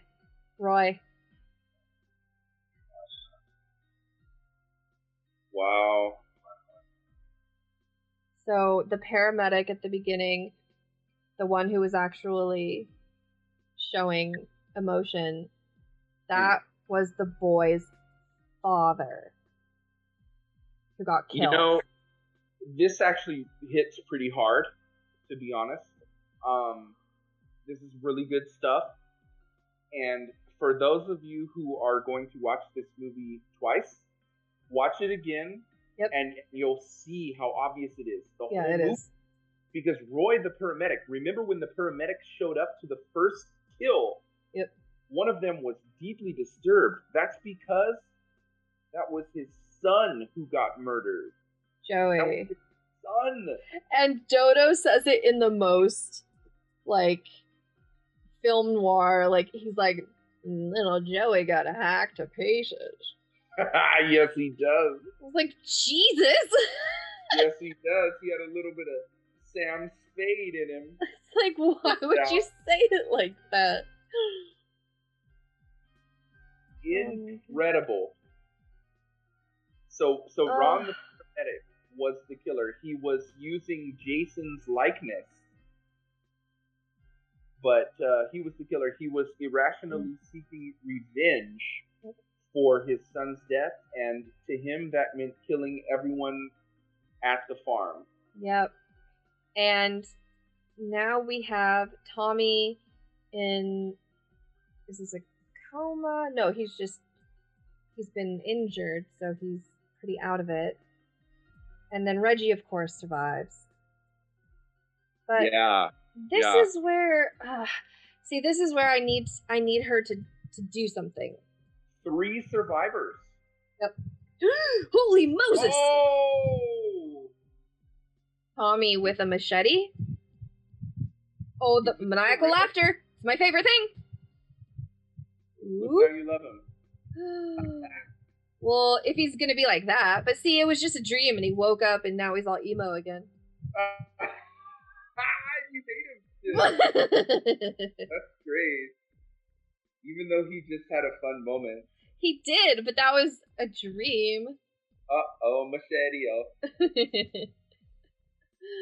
Oh my god. But this is super interesting because the parallel with FTT4, so he's grown up, he fights Jason, but it turns out not to be Jason. But it's the same sequence. And now he's still having hallucinations. Or is he? Is Jason in the room? You know what? This reminds me of Friday the 13th Part 4. Yes, absolutely. What's happening right now with him? Dang. Oh, he's like conquering the hallucination, or what is, he's like, this is not going to control me anymore. Go away, bad dream. He's trying to figure out if he's American or British. So true. But he conquered that fear. That I actually really like. See, come on, Tommy. Now I can be on Tommy's side.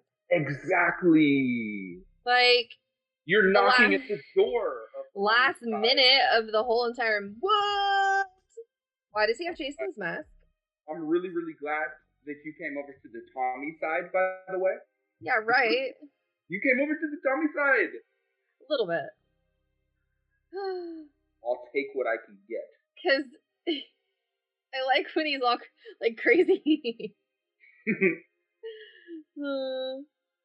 But not when he's, like, just by the tree singing a sad song. That's so mean.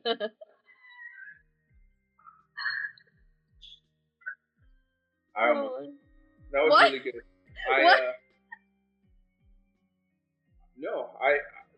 Let it state for the record that you only hate him when he's sitting by a tree singing a sad song. Oh my god! Tommy put on the mask!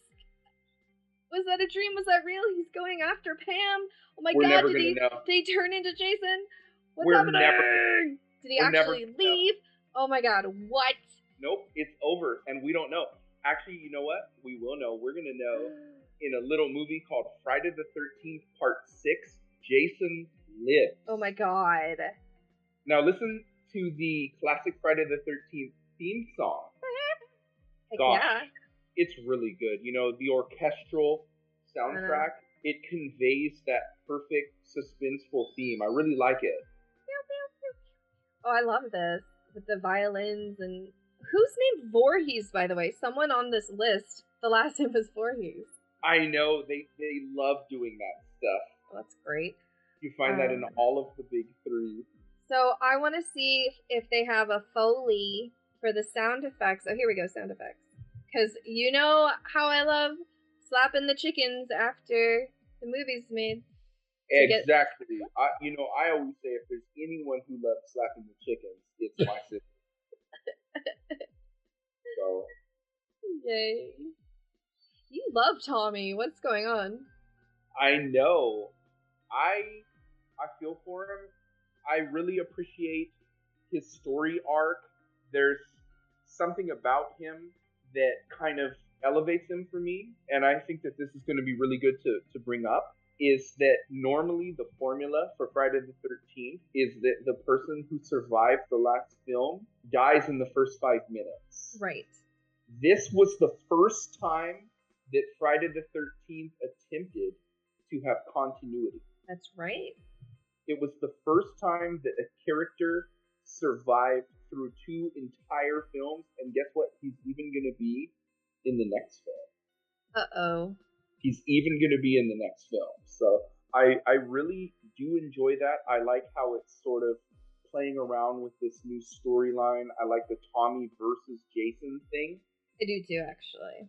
For me, even though I would probably agree with you that he was miscast, which is tragic. It's okay. It develops though in a way that's parallel to What's His Face and Michael Myers. Tommy, isn't it Tommy? Yes, Tommy Doyle from Halloween. So Tommy Doyle from Halloween was the little boy being babysat who had the confrontation with Michael Myers. But what we get is Tommy and Jason, and then we get Tommy and Michael kind of in parallel in the late 80s. Yes, we do. And that is one of the things I love so much about slasher culture. Remember at the beginning of the film, we were talking about the way that these franchises show love to one another. Yeah, I think that's super cool. Okay. I do too. I love it. So something happened when we were watching our Mesmerized run, and I hadn't seen FTT5 in forever. I was so into it. I was like, this is such a great slasher. It's hitting all the points, and it doesn't matter that it's not Jason. This run, I got emotionally weird about Tommy. Yes. So it's funny what happens with, the multiple viewings. Right, exactly. And I could tell I was experiencing that with you. I was trying not to smile because I loved it so much. You actually don't hate Tommy. In fact, I would wager to say that you love him. It got weird. I started really liking him at the very, very end when he went nuts. Exactly. Because at that point, he became one of those type of characters that you historically take under your wing and vouch for. Yes. You vouch for those type of characters. He's been traumatized. Yep, absolutely. He's got like a legit thing, in his background that we can point to and say, let's give this guy a break. Seriously. Yeah. And so now I'm all about it, which is really funny. That's great. That's really great news to me because I'm there for both sides of it. I appreciate the anti-Tommy and I appreciate the pro-Tommy, which makes it so complicated for me in a movie that is already the most complicated entry in its series. Oh my god, I know. It is so hard to tackle this film and review it. I mean, by far the most difficult of the Friday the 13th to approach. Yes. Right? And I mean, what do we even do with this thing? We got 3 protagonists. I know. And it's so hard. But I think that if you don't mind that it's not Jason, which is really hard considering the whole entire franchise is built around Jason Voorhees and it should be Jason, and it's like, what's happening? Like, it seems kind of crazy. But if you can look past that and be like, oh, Friday the 13th made a slasher movie within its slasher franchise, then it actually hits all the points. Like, well, most of them. You know, it's got some fun. It's got the party vibe with the dancing girl vibe. I love her. Yeah. You got the full suite, even with their quirks. You got the sequence standout. We got to give a golden machete.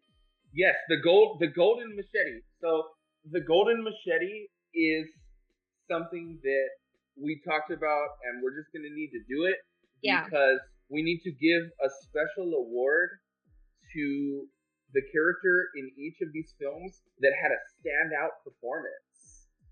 Okay, so it's really hard to rate because it's not Jason.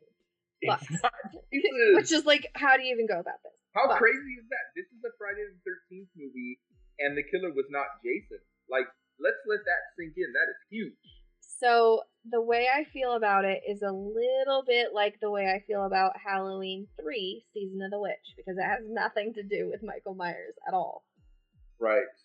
And it's kind of similar, right? Like, they both just made movies that have nothing to do with their title character or like nothing anything to do with it. And it's so weird. But so if I just am looking at it as a slasher and I kind of put the whole Jason thing aside, which is hard, then I can pick out Reggie. I mean, just the best. I can pick out Demon. Reggie. My God. I can pick out like the dynamic with Tommy and his trauma and continuing a storyline, which is always interesting. And Vi. Okay, let's do Who Would You Be With? Okay, yes. This is a classic thing that we have to do. Yes. Called Who Would I Be With? And we have to do not only who would I be with, but who should I be with? Who should you be with? And who likes me, and then who do I like? So at this point, I pass the mic to you because this is your segment. I know exactly. All right. Obviously, Demon's girlfriend, who's just like the coolest. All right. Yeah. Well, you should be with her. Miss Boobaloo from the woods is the one who likes you, and and it's causing trouble. Oh, I know it. And she's causing trouble, but you like Vi and her pop locking, and you should. Yes, I do. Yep. Yep. Yes, I do. So that is really, really, really great stuff. It's so funny. I think that you're spot on all counts, as usual. I have nothing to say in my defense. Oh God. Because it's all true. Oh my God, that's so funny. True. I know. Now, here's the other thing. We have to give a Mr. Potato Head award. That's right. A Mr. Potato Head award. This is something that we always do, and it pretty much goes to whoever has the most outrageous hair style. And this movie, there were a couple of contenders, but I think you'll agree there's only one. There's only one, and it's Demon. It's Demon. We gotta give the Mr. Potato Head to Demon. Come on, that Jerry curl. I would say runner-up Ethel. Yes. I see that. I didn't see it last time, but I see it now. Totally. I see it now. Oh my goodness. And who would you give the golden machete to? I want to be careful to pick the right person because this is the inaugural Golden Machete Awards. It's so true. It's so true. The Golden Machete is going to be huge. It's going to be a part of the show from now on. Woo! So just to be very clear on what we mean, the golden machete is given to whoever really made us have fun and made us laugh and smile and love the whole thing. So with that said, the golden machete goes to Vi. Oh, snap! You're giving... Oh, of course. See, I told you. The golden machete goes to Vi for her pop locking. I knew it! I told you. I knew it. You would so be with... You like... Okay, you love Vi. You love the pop locking. And, yes. But Boobaloo would cause so much trouble. Well, Boobaloo of the woods, right? Not Boobaloo of the diner. No. She's a balloon. Yeah. No. Okay. Like, I got you. Like, she would be just, she wouldn't be causing trouble because she's a... Spectrum, do you think? Because she's a balloon. Okay. So she wouldn't cause trouble. She wouldn't intend to cause trouble. Boobaloo of the woods wants to cause trouble, and she would cause trouble. Boobaloo of the woods is as much trouble as it gets. That's what I'm saying. Truly as much trouble as it possibly gets. Yep. I will absolutely confirm that. Yep. And yes, I would absolutely be interested in Vi. Look, all of those music posters. Oh my god, I know. I could talk about all of those albums. I could have a 4-hour conversation about any one of the albums that she had a poster of on her wall. I know. Yeah. Oh, Golden Machete. Okay. So wait. But where do you stand as far as me and what's her face? What's her face from Demon's trailer? Nope. The what's her face Johnson or whatever her name is. What's her face Johnson? Pam? Yeah, Pam. You and Pam I don't think would really even be in the same circle. That's right. And not with anything like bad between you guys. You'd be cool with each other. We wouldn't cross paths. But when you did, you'd be cool with each other. Like, that's how I see it. It would definitely be nothing but positive vibes. Yeah. But, she would be doing the yacht races and stuff. Yeah, I mean, she had a sweater tied around her shoulders. Like, yeah. That's a no-go. Exactly. But she's nice, and so it wouldn't be an issue. That's right. It would be neutral. That's what I mean. And so there's always the neutral one. And so she's the neutral one. Vi, and then Boobaloo. Boobaloo of the woods. Boobaloo of the diner, I mean, a.k.a. Balloon, a.k.a. Lana. I'm so glad that we've identified different genus and species here, and it is very important to make the distinction between Boobaloo of the woods and Boobaloo of the diner. It's so true. Boobaloo of the diner. How do you really feel about that, though? Do you think that I would escape that? Oh yeah. Because she's not, as a balloon, she wouldn't try with any intent to you know what I mean, to mess anything up. Yes. She would just kind of float as like a balloon around you. Right.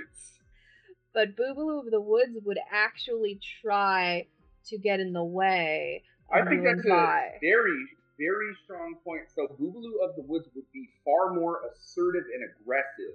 Absolutely. She would actually target me, and if I happened to achieve something positive with Vi, she would go out of her way to mess it up, right? That's what I'm saying. Yeah, whereas Boobaloo of the diner, she's floating so far into outer space. Yep. That she doesn't have any malice in her. No, that's exactly what I mean. Like, she would just be the diner Boobaloo. Like, she would be, I think, bringing you, cherry pie soda and stuff. And right, and somehow it would just be like positive and innocent. It would be because she's a balloon. And so, but Boobaloo of the woods is dangerous. Extremely dangerous. And another reason is because she's like the down for whatever personality type. Like the actual crazy. Oh, whereas actual crazy. Boobaloo of the diner is just spacey and floaty. Yeah, Yeah, she's just spacey. She understands life on a very basic human hedonist level. Yeah. And she just wants to have some fun while she's here. Yeah. That's all. It's not like, that's it. That's it. And then Vi, of course, would you guys would be the musical buddies. Oh, for sure. And so that's the rundown. That is a really good rundown too. That is a really, really good rundown. Oh my god, that's so funny. This is always my favorite segment. Oh my god. Because your insights are so fascinating and valuable. It's like, warning. Yeah. Stay away from Boobaloo of the Woods. Stay away from Boobaloo of the Woods. And so I would take that to heart. Yeah, and everyone should. Everyone should too. And let us not fail to dwell on something that is quite swell, if you will. And that is the fact that we have officially dubbed two people Boobaloo of the Woods. Oh god. And Boobaloo of the Diner. That is the gold star thing this episode. I mean, wonderful. They did it themselves. They truly did. And they did it on purpose. Did it on purpose. They essentially kidnapped the movie. They really did. For their own purposes. Did you see that? They kidnapped the movie to be Boobaloos. Right. They kidnapped the movie to be Boobaloo. Oh, and God. I mean, it was too obvious, right? Like they accepted the role. Okay, we'll do some Friday the 13th, right? But then they had other plans. They did have other plans. They're like, this might be called Friday the 13th, but we're gonna go all out. We're gonna audition for Boobaloo Does Ohio. Exactly. So, wish them well. I wish them well, and also, I think we should point out too that this is the first instance of that, and the vibe is changing right now. I think that's really important. That's what I'm saying. So when mullet Boobaloo, which was, like a mullet Boobaloo light, shall we say? And I'm gonna just say, when she was in the room, that was like a mullet Boobaloo light. That's what I'm ordering next time I go to the pub. Actually, I'm not. No, don't. Oh my god. You know what I mean. Mullet Boobaloo light. That was when I said, okay, that's 3 for 3. Like, tone is shifting. We're in Madonna's world. We are in a Boobaloo audition. We're going into the later part of the 80s, and the vibe has shifted completely from where we were in Canada, Happy Birthday to Me, for instance. Yes. Wow, very much so. Mm-hmm. Very much so. And we are going to find, as we continue to progress through the 80s, that these movies have a tone of just all out, anything goes. Yep. Party time. I'm for it. I'm here for it. You tend to put on your suit a little bit for these. I know. But we're going to have a party here. We are. It's going to be really, really fun. And we got our first taste of it today with Friday the 13th, part 5. And you know what? From here on out, I think we have a few more Boobaloo contenders, so... Yes, we are going to have a few more Boobaloos. So, everybody just put on your seatbelts. It's going to be quite a ride. And since you chose Demon for the Mr. Potato Head, yeah, I have a very important question. What? Oh no! If you could grab hold of that mighty hairpiece, I know, and lift it up as the sword was pulled from the stone out of his hair hole, what would you replace it with? Oh my god. You know what I'm gonna say? Because it's similar similar in curl, yet richer in tone. This is gonna be good. That's similar in curl and richer in tone for anyone who missed it. I'm gonna say FTT3 Shelly. Oh my god. Yeah, I'm going there. Oh my god. So that just incredible. One of those red white boy froze.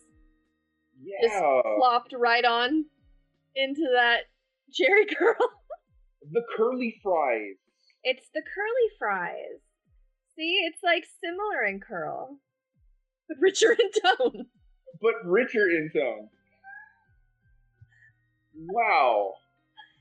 Oh my god. There is no possible way I can argue with that.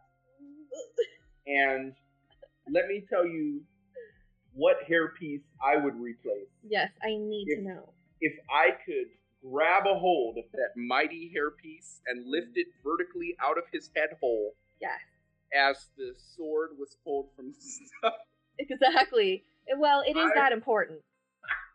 I would replace it with none other oh my god. than Pippi Longstocking. Are you kidding me? We both went ginger. We both went ginger. No. You can't catch me. Oh my god, gingerbread man. So, I think we were even on the same wavelength as far as that. We really were? Which is great. Oh my god, we rode the ginger train, really. We did. So, we're joined at the hip. I think that is so funny.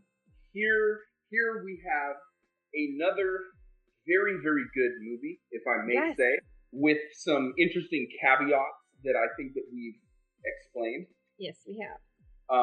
It's a great, great movie. It's fun. I'm gonna go when I think about what I'm gonna rate it. Oof. I almost have a conundrum. I know. Like so many other movies of the past, when it comes time to give that rating, I have to think about so many things. I have to think about the responsibility I have to the high ratings I've given. I know. But at the same time, I have to think about we love this movie. This was really good. Well, that's the thing. Like, obviously, it sparked a lot, which is an emotional reaction. Even if it's whatever it is, positive or crazy or whatever, it's still a reaction that I got from the movie. And it was super fun. And even though I have a pet peeve with Tommy being, it was like either Tommy, Reggie, or the final girl. You know how much I love the final girl. And I really missed that because, and this might be because I already know what happens with Tommy and Michael Myers, like especially when you get to part 6. That was going to be like really fun. Yeah, but Halloween part 6, but you know what I'm saying? The dynamic between that Tommy, and the dynamic with this Tommy, it's like, okay, you know what? I want my final girl back. Oh, am I back? Yeah, you're back. It's a really, really good parallel because we're going to have the exact same conversation when we watch Halloween 6. That's what I'm saying. I miss the dynamic with a new final girl every time. Even though I do appreciate that it's a continuing story. So it's both. It certainly is. And I happened to love all 3 of the tritagonists here. Oh yeah, you did. I was 2.5. You were 2.5. I thought that was okay. It was certainly not ideal. Mm-hmm. I think anyone will agree with that. This was not the ideal setup. We should have had a proper final girl. Yeah. Okay, so there's no excuse for that. So automatically, the highest grade it can get is a 9.7 at that point. Right. It loses 3 points from the total for improper final girl. Yep, absolutely. So on top of that, do we have any other notable flaws? Or is that our only one? Well, that, and it wasn't Jason. It wasn't Jason. So this wasn't actually, Jason, a negative thing. Do you believe that that's a negative thing? Well, you know what? We're back to House on Sorority Row. The last 2 seconds. Does the last, ending minute negate the rest of the film experience? And that's really hard because, right, on the one hand, it was Jason. You know what I mean? It was. Yeah, it was. It was Jason. The entire movie, we thought it was. It was the mask. It was, by the way, it was a proper Jason. Jason with the machete. Jason walking slowly. Right. Right. It was. I dare say one of the best renditions of Jason. It was the physique. It was a Jason. Back to FTT 3. Which is which we would agree is like the best, right? The best. Well, he's dapper, and I like that. He sure is. Yes, he sure is. His khakis are pressed, but they are. They actually are though. And his windbreaker is so crisp. Oh my god, I love it. The whole movie, it's an FTT experience. The last minute, if it's not Jason, does that cast a pall, on the entire experience? Yes and no. It's very strange. I don't know how to... It's crazy. Yeah, so I agree. That's a yes and a no.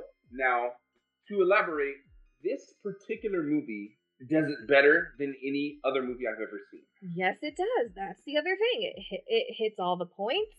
And if you're gonna have it not be Jason, well, geez Louise, it's gonna be the paramedic who saw his son chopped up. I would go out on a limb here and say that it was a very good idea to have it not be Jason in this case, because look what we would have gotten. I mean, we're going to find out next movie what we would have gotten. Right. Oh, yeah. So either we had a choice of having super duper triple revived zombie Jason with maggots crawling out of him, or we have the fake out. I like a fake out, as we'll see with a few of our next picks, but this one's hard because it's a series. Yes, it is a series, and therefore we rightfully expect more Jason. Now, what do we do here? Because we had a killer who perfectly emulated Jason, and in doing so, gave us the experience of Jason. I know. Now, that is fascinating, because does that mean, and not an imitation, but like an emulation of an experience that if you don't know, is that still real? Yes, the placebo effect in action here in Friday the 13th, Part 5. So, chiming into a timeless conundrum. Yeah. Technically, this is a quote-unquote fake version of something. This is a fake Friday the 13th. That's what this is. And that's what the detractors will tell you. They will say, give this movie a 2 out of 10 because it's not Jason. However, I fall on the other end of this spectrum because how many movies have we covered here on the pod that are by the books slashers? We don't know who the killer is until the end. Exactly. I mean, and that's what we got here. So even though this movie happens to be called Friday the 13th, this was a 1981 slasher that they made in 1985. That's what I'm saying. Like, it's really hard to negotiate. And I think that you can, if it's, fake Jason, but you thought it was Jason the whole movie. Yes. But there is no Betty. But there is no Betty. Exactly.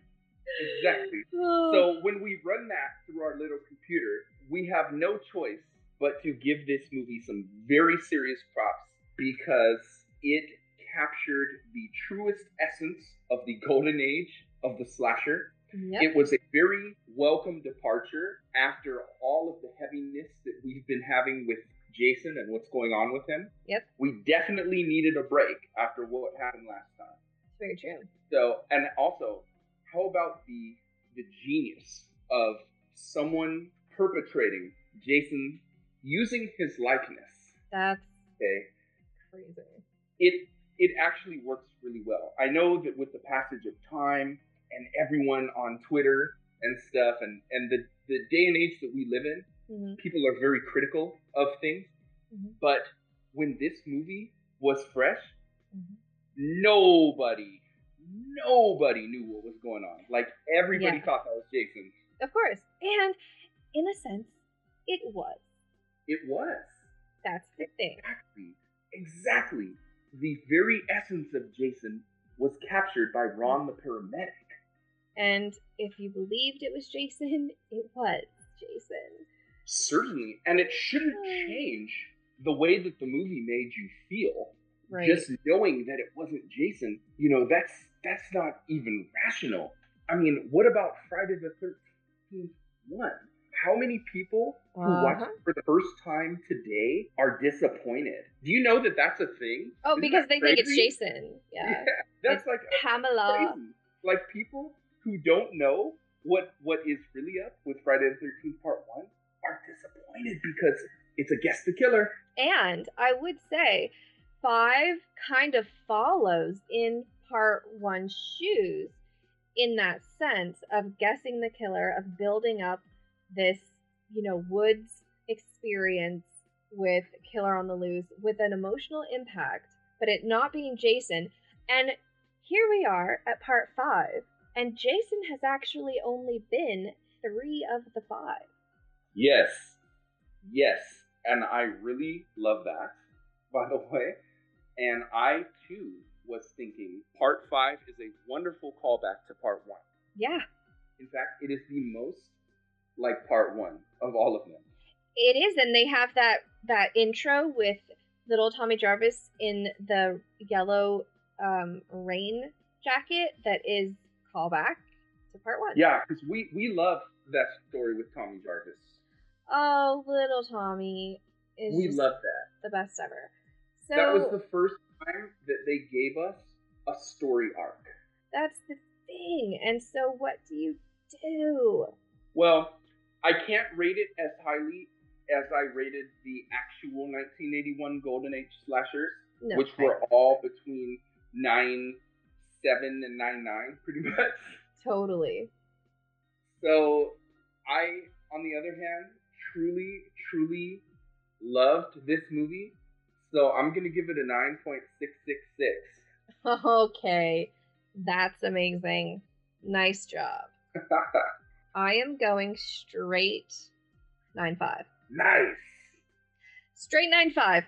The reason being, I actually don't mind that it's not Jason because of everything that we've said, and also I just find it to be kind of the killer. Jason is on point here. He's great.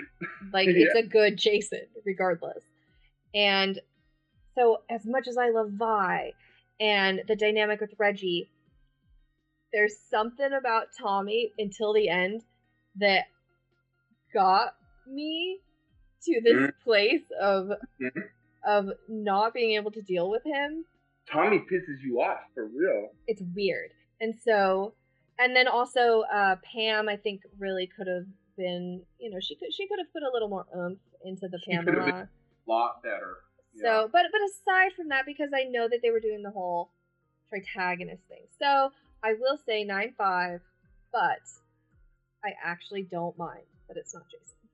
And neither do I, which is crazy because you think we both would. I know. You think being such Friday the 13th fans that we of all people would demand the real Jason. But the real Jason is irrelevant. It's all about the essence of Jason. The real Jason is Pamela. That's what the real Jason is Pamela. Yeah. And the real Jason was FTT5, and just until the last minute. And you know what else? What makes this any different from Prom Night, Terror Train, Happy Birthday to Me, Final Exam, Graduation Day? What makes this any different from any of these whodunits? Right. My Bloody Valentine, The Prowler. Remember when you find out at the end who the killer is? And you're like, oh shit, it's him. Exactly. And that beautiful moment where you're like, okay, now it all makes sense. I've seen this guy before in the movie, and he turned out to be the killer. That happened here. And the only reason that it was so criticized is because people expected it to be Jason. Yes, it doesn't give you that if you're expecting Jason. However, I will say the essence of Jason is present. But also, if Halloween can get away with Season of the Witch. As far as departures from the series, this one wins.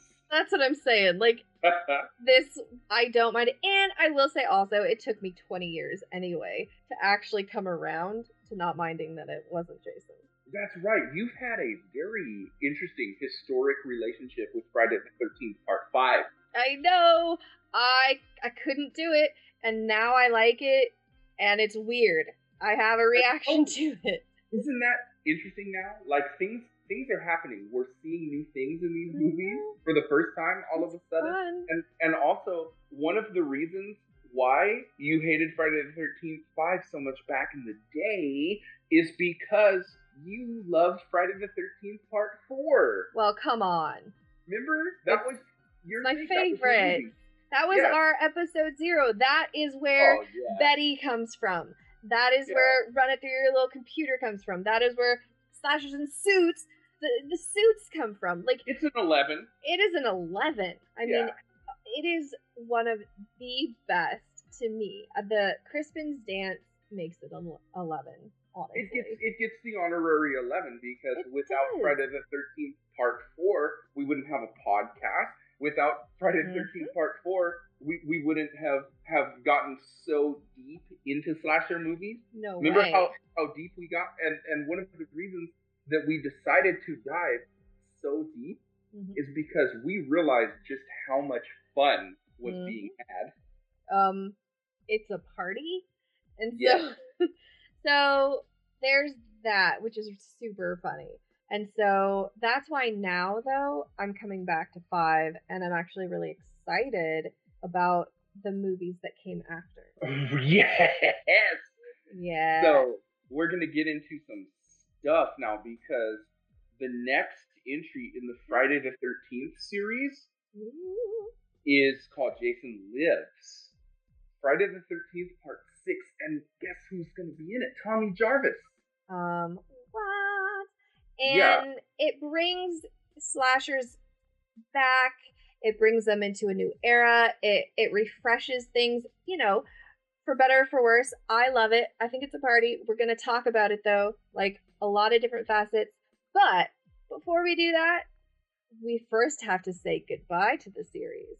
Oh, we're going to say goodbye to it in style. Yeah. With a little movie called April Fool's Day that we're going to cover on the next episode. April Fool's Day. So one of my absolute favorites, kind of like a send-off to the genre before everything came back. But it's so funny, very tongue-in-cheek, meta.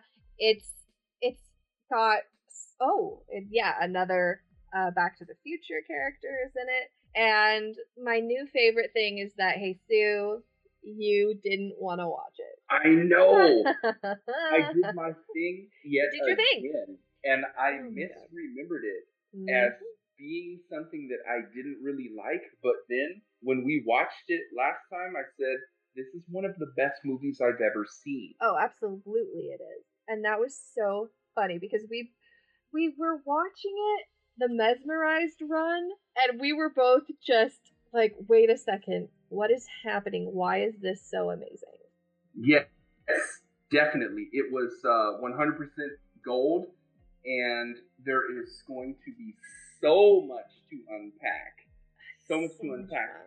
For anyone who has taken film studies or likes to study film, there's this thing that we all know called the genre cycle, when a genre has its inception and then it has its golden age, and then it has its revisionist period where there's like 20 years later, all of these great movies are made. They pay homage to the originals. And then 20 years after that, it usually has the parody phase. Yes. Right? So the slasher is the only thing that did all 4 of those cycles in 5 years. I love it so much. 5 years it took. 5 years. Oh my god. For everything. And so we're getting into parody in a slasher. Already getting into it. Like, to make a comparison, you have the great Western movie called Stagecoach. The first role where people recognized an actor called John Wayne. Woo! First Western film that truly resonated with America. It was an incredible film, 10 out of 10. I love it.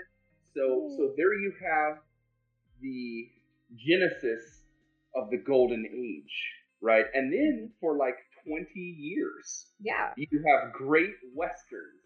And then the Westerns took a break because people thought they were corny, they were tired of them. John Wayne was getting old. Mm-hmm. And then a couple years after that, revisionist period. Oh, now there's something called the spaghetti Western. Now the Italians are making Westerns. Who the hell is Clint Eastwood? What's going on here? So there's all of this stuff. Once upon a time in the West, Fistful of Dollars, we're talking about like 40 years after the classic Westerns. Yay. These were being made. And then flash forward to today. Three Amigos. Exactly. They're still making Western parodies to this day. So that's an 80-year span with the slasher movie. We have the classic era, we have the revisionist era, and we have the parody era from 1980 through 1985. Oh my god.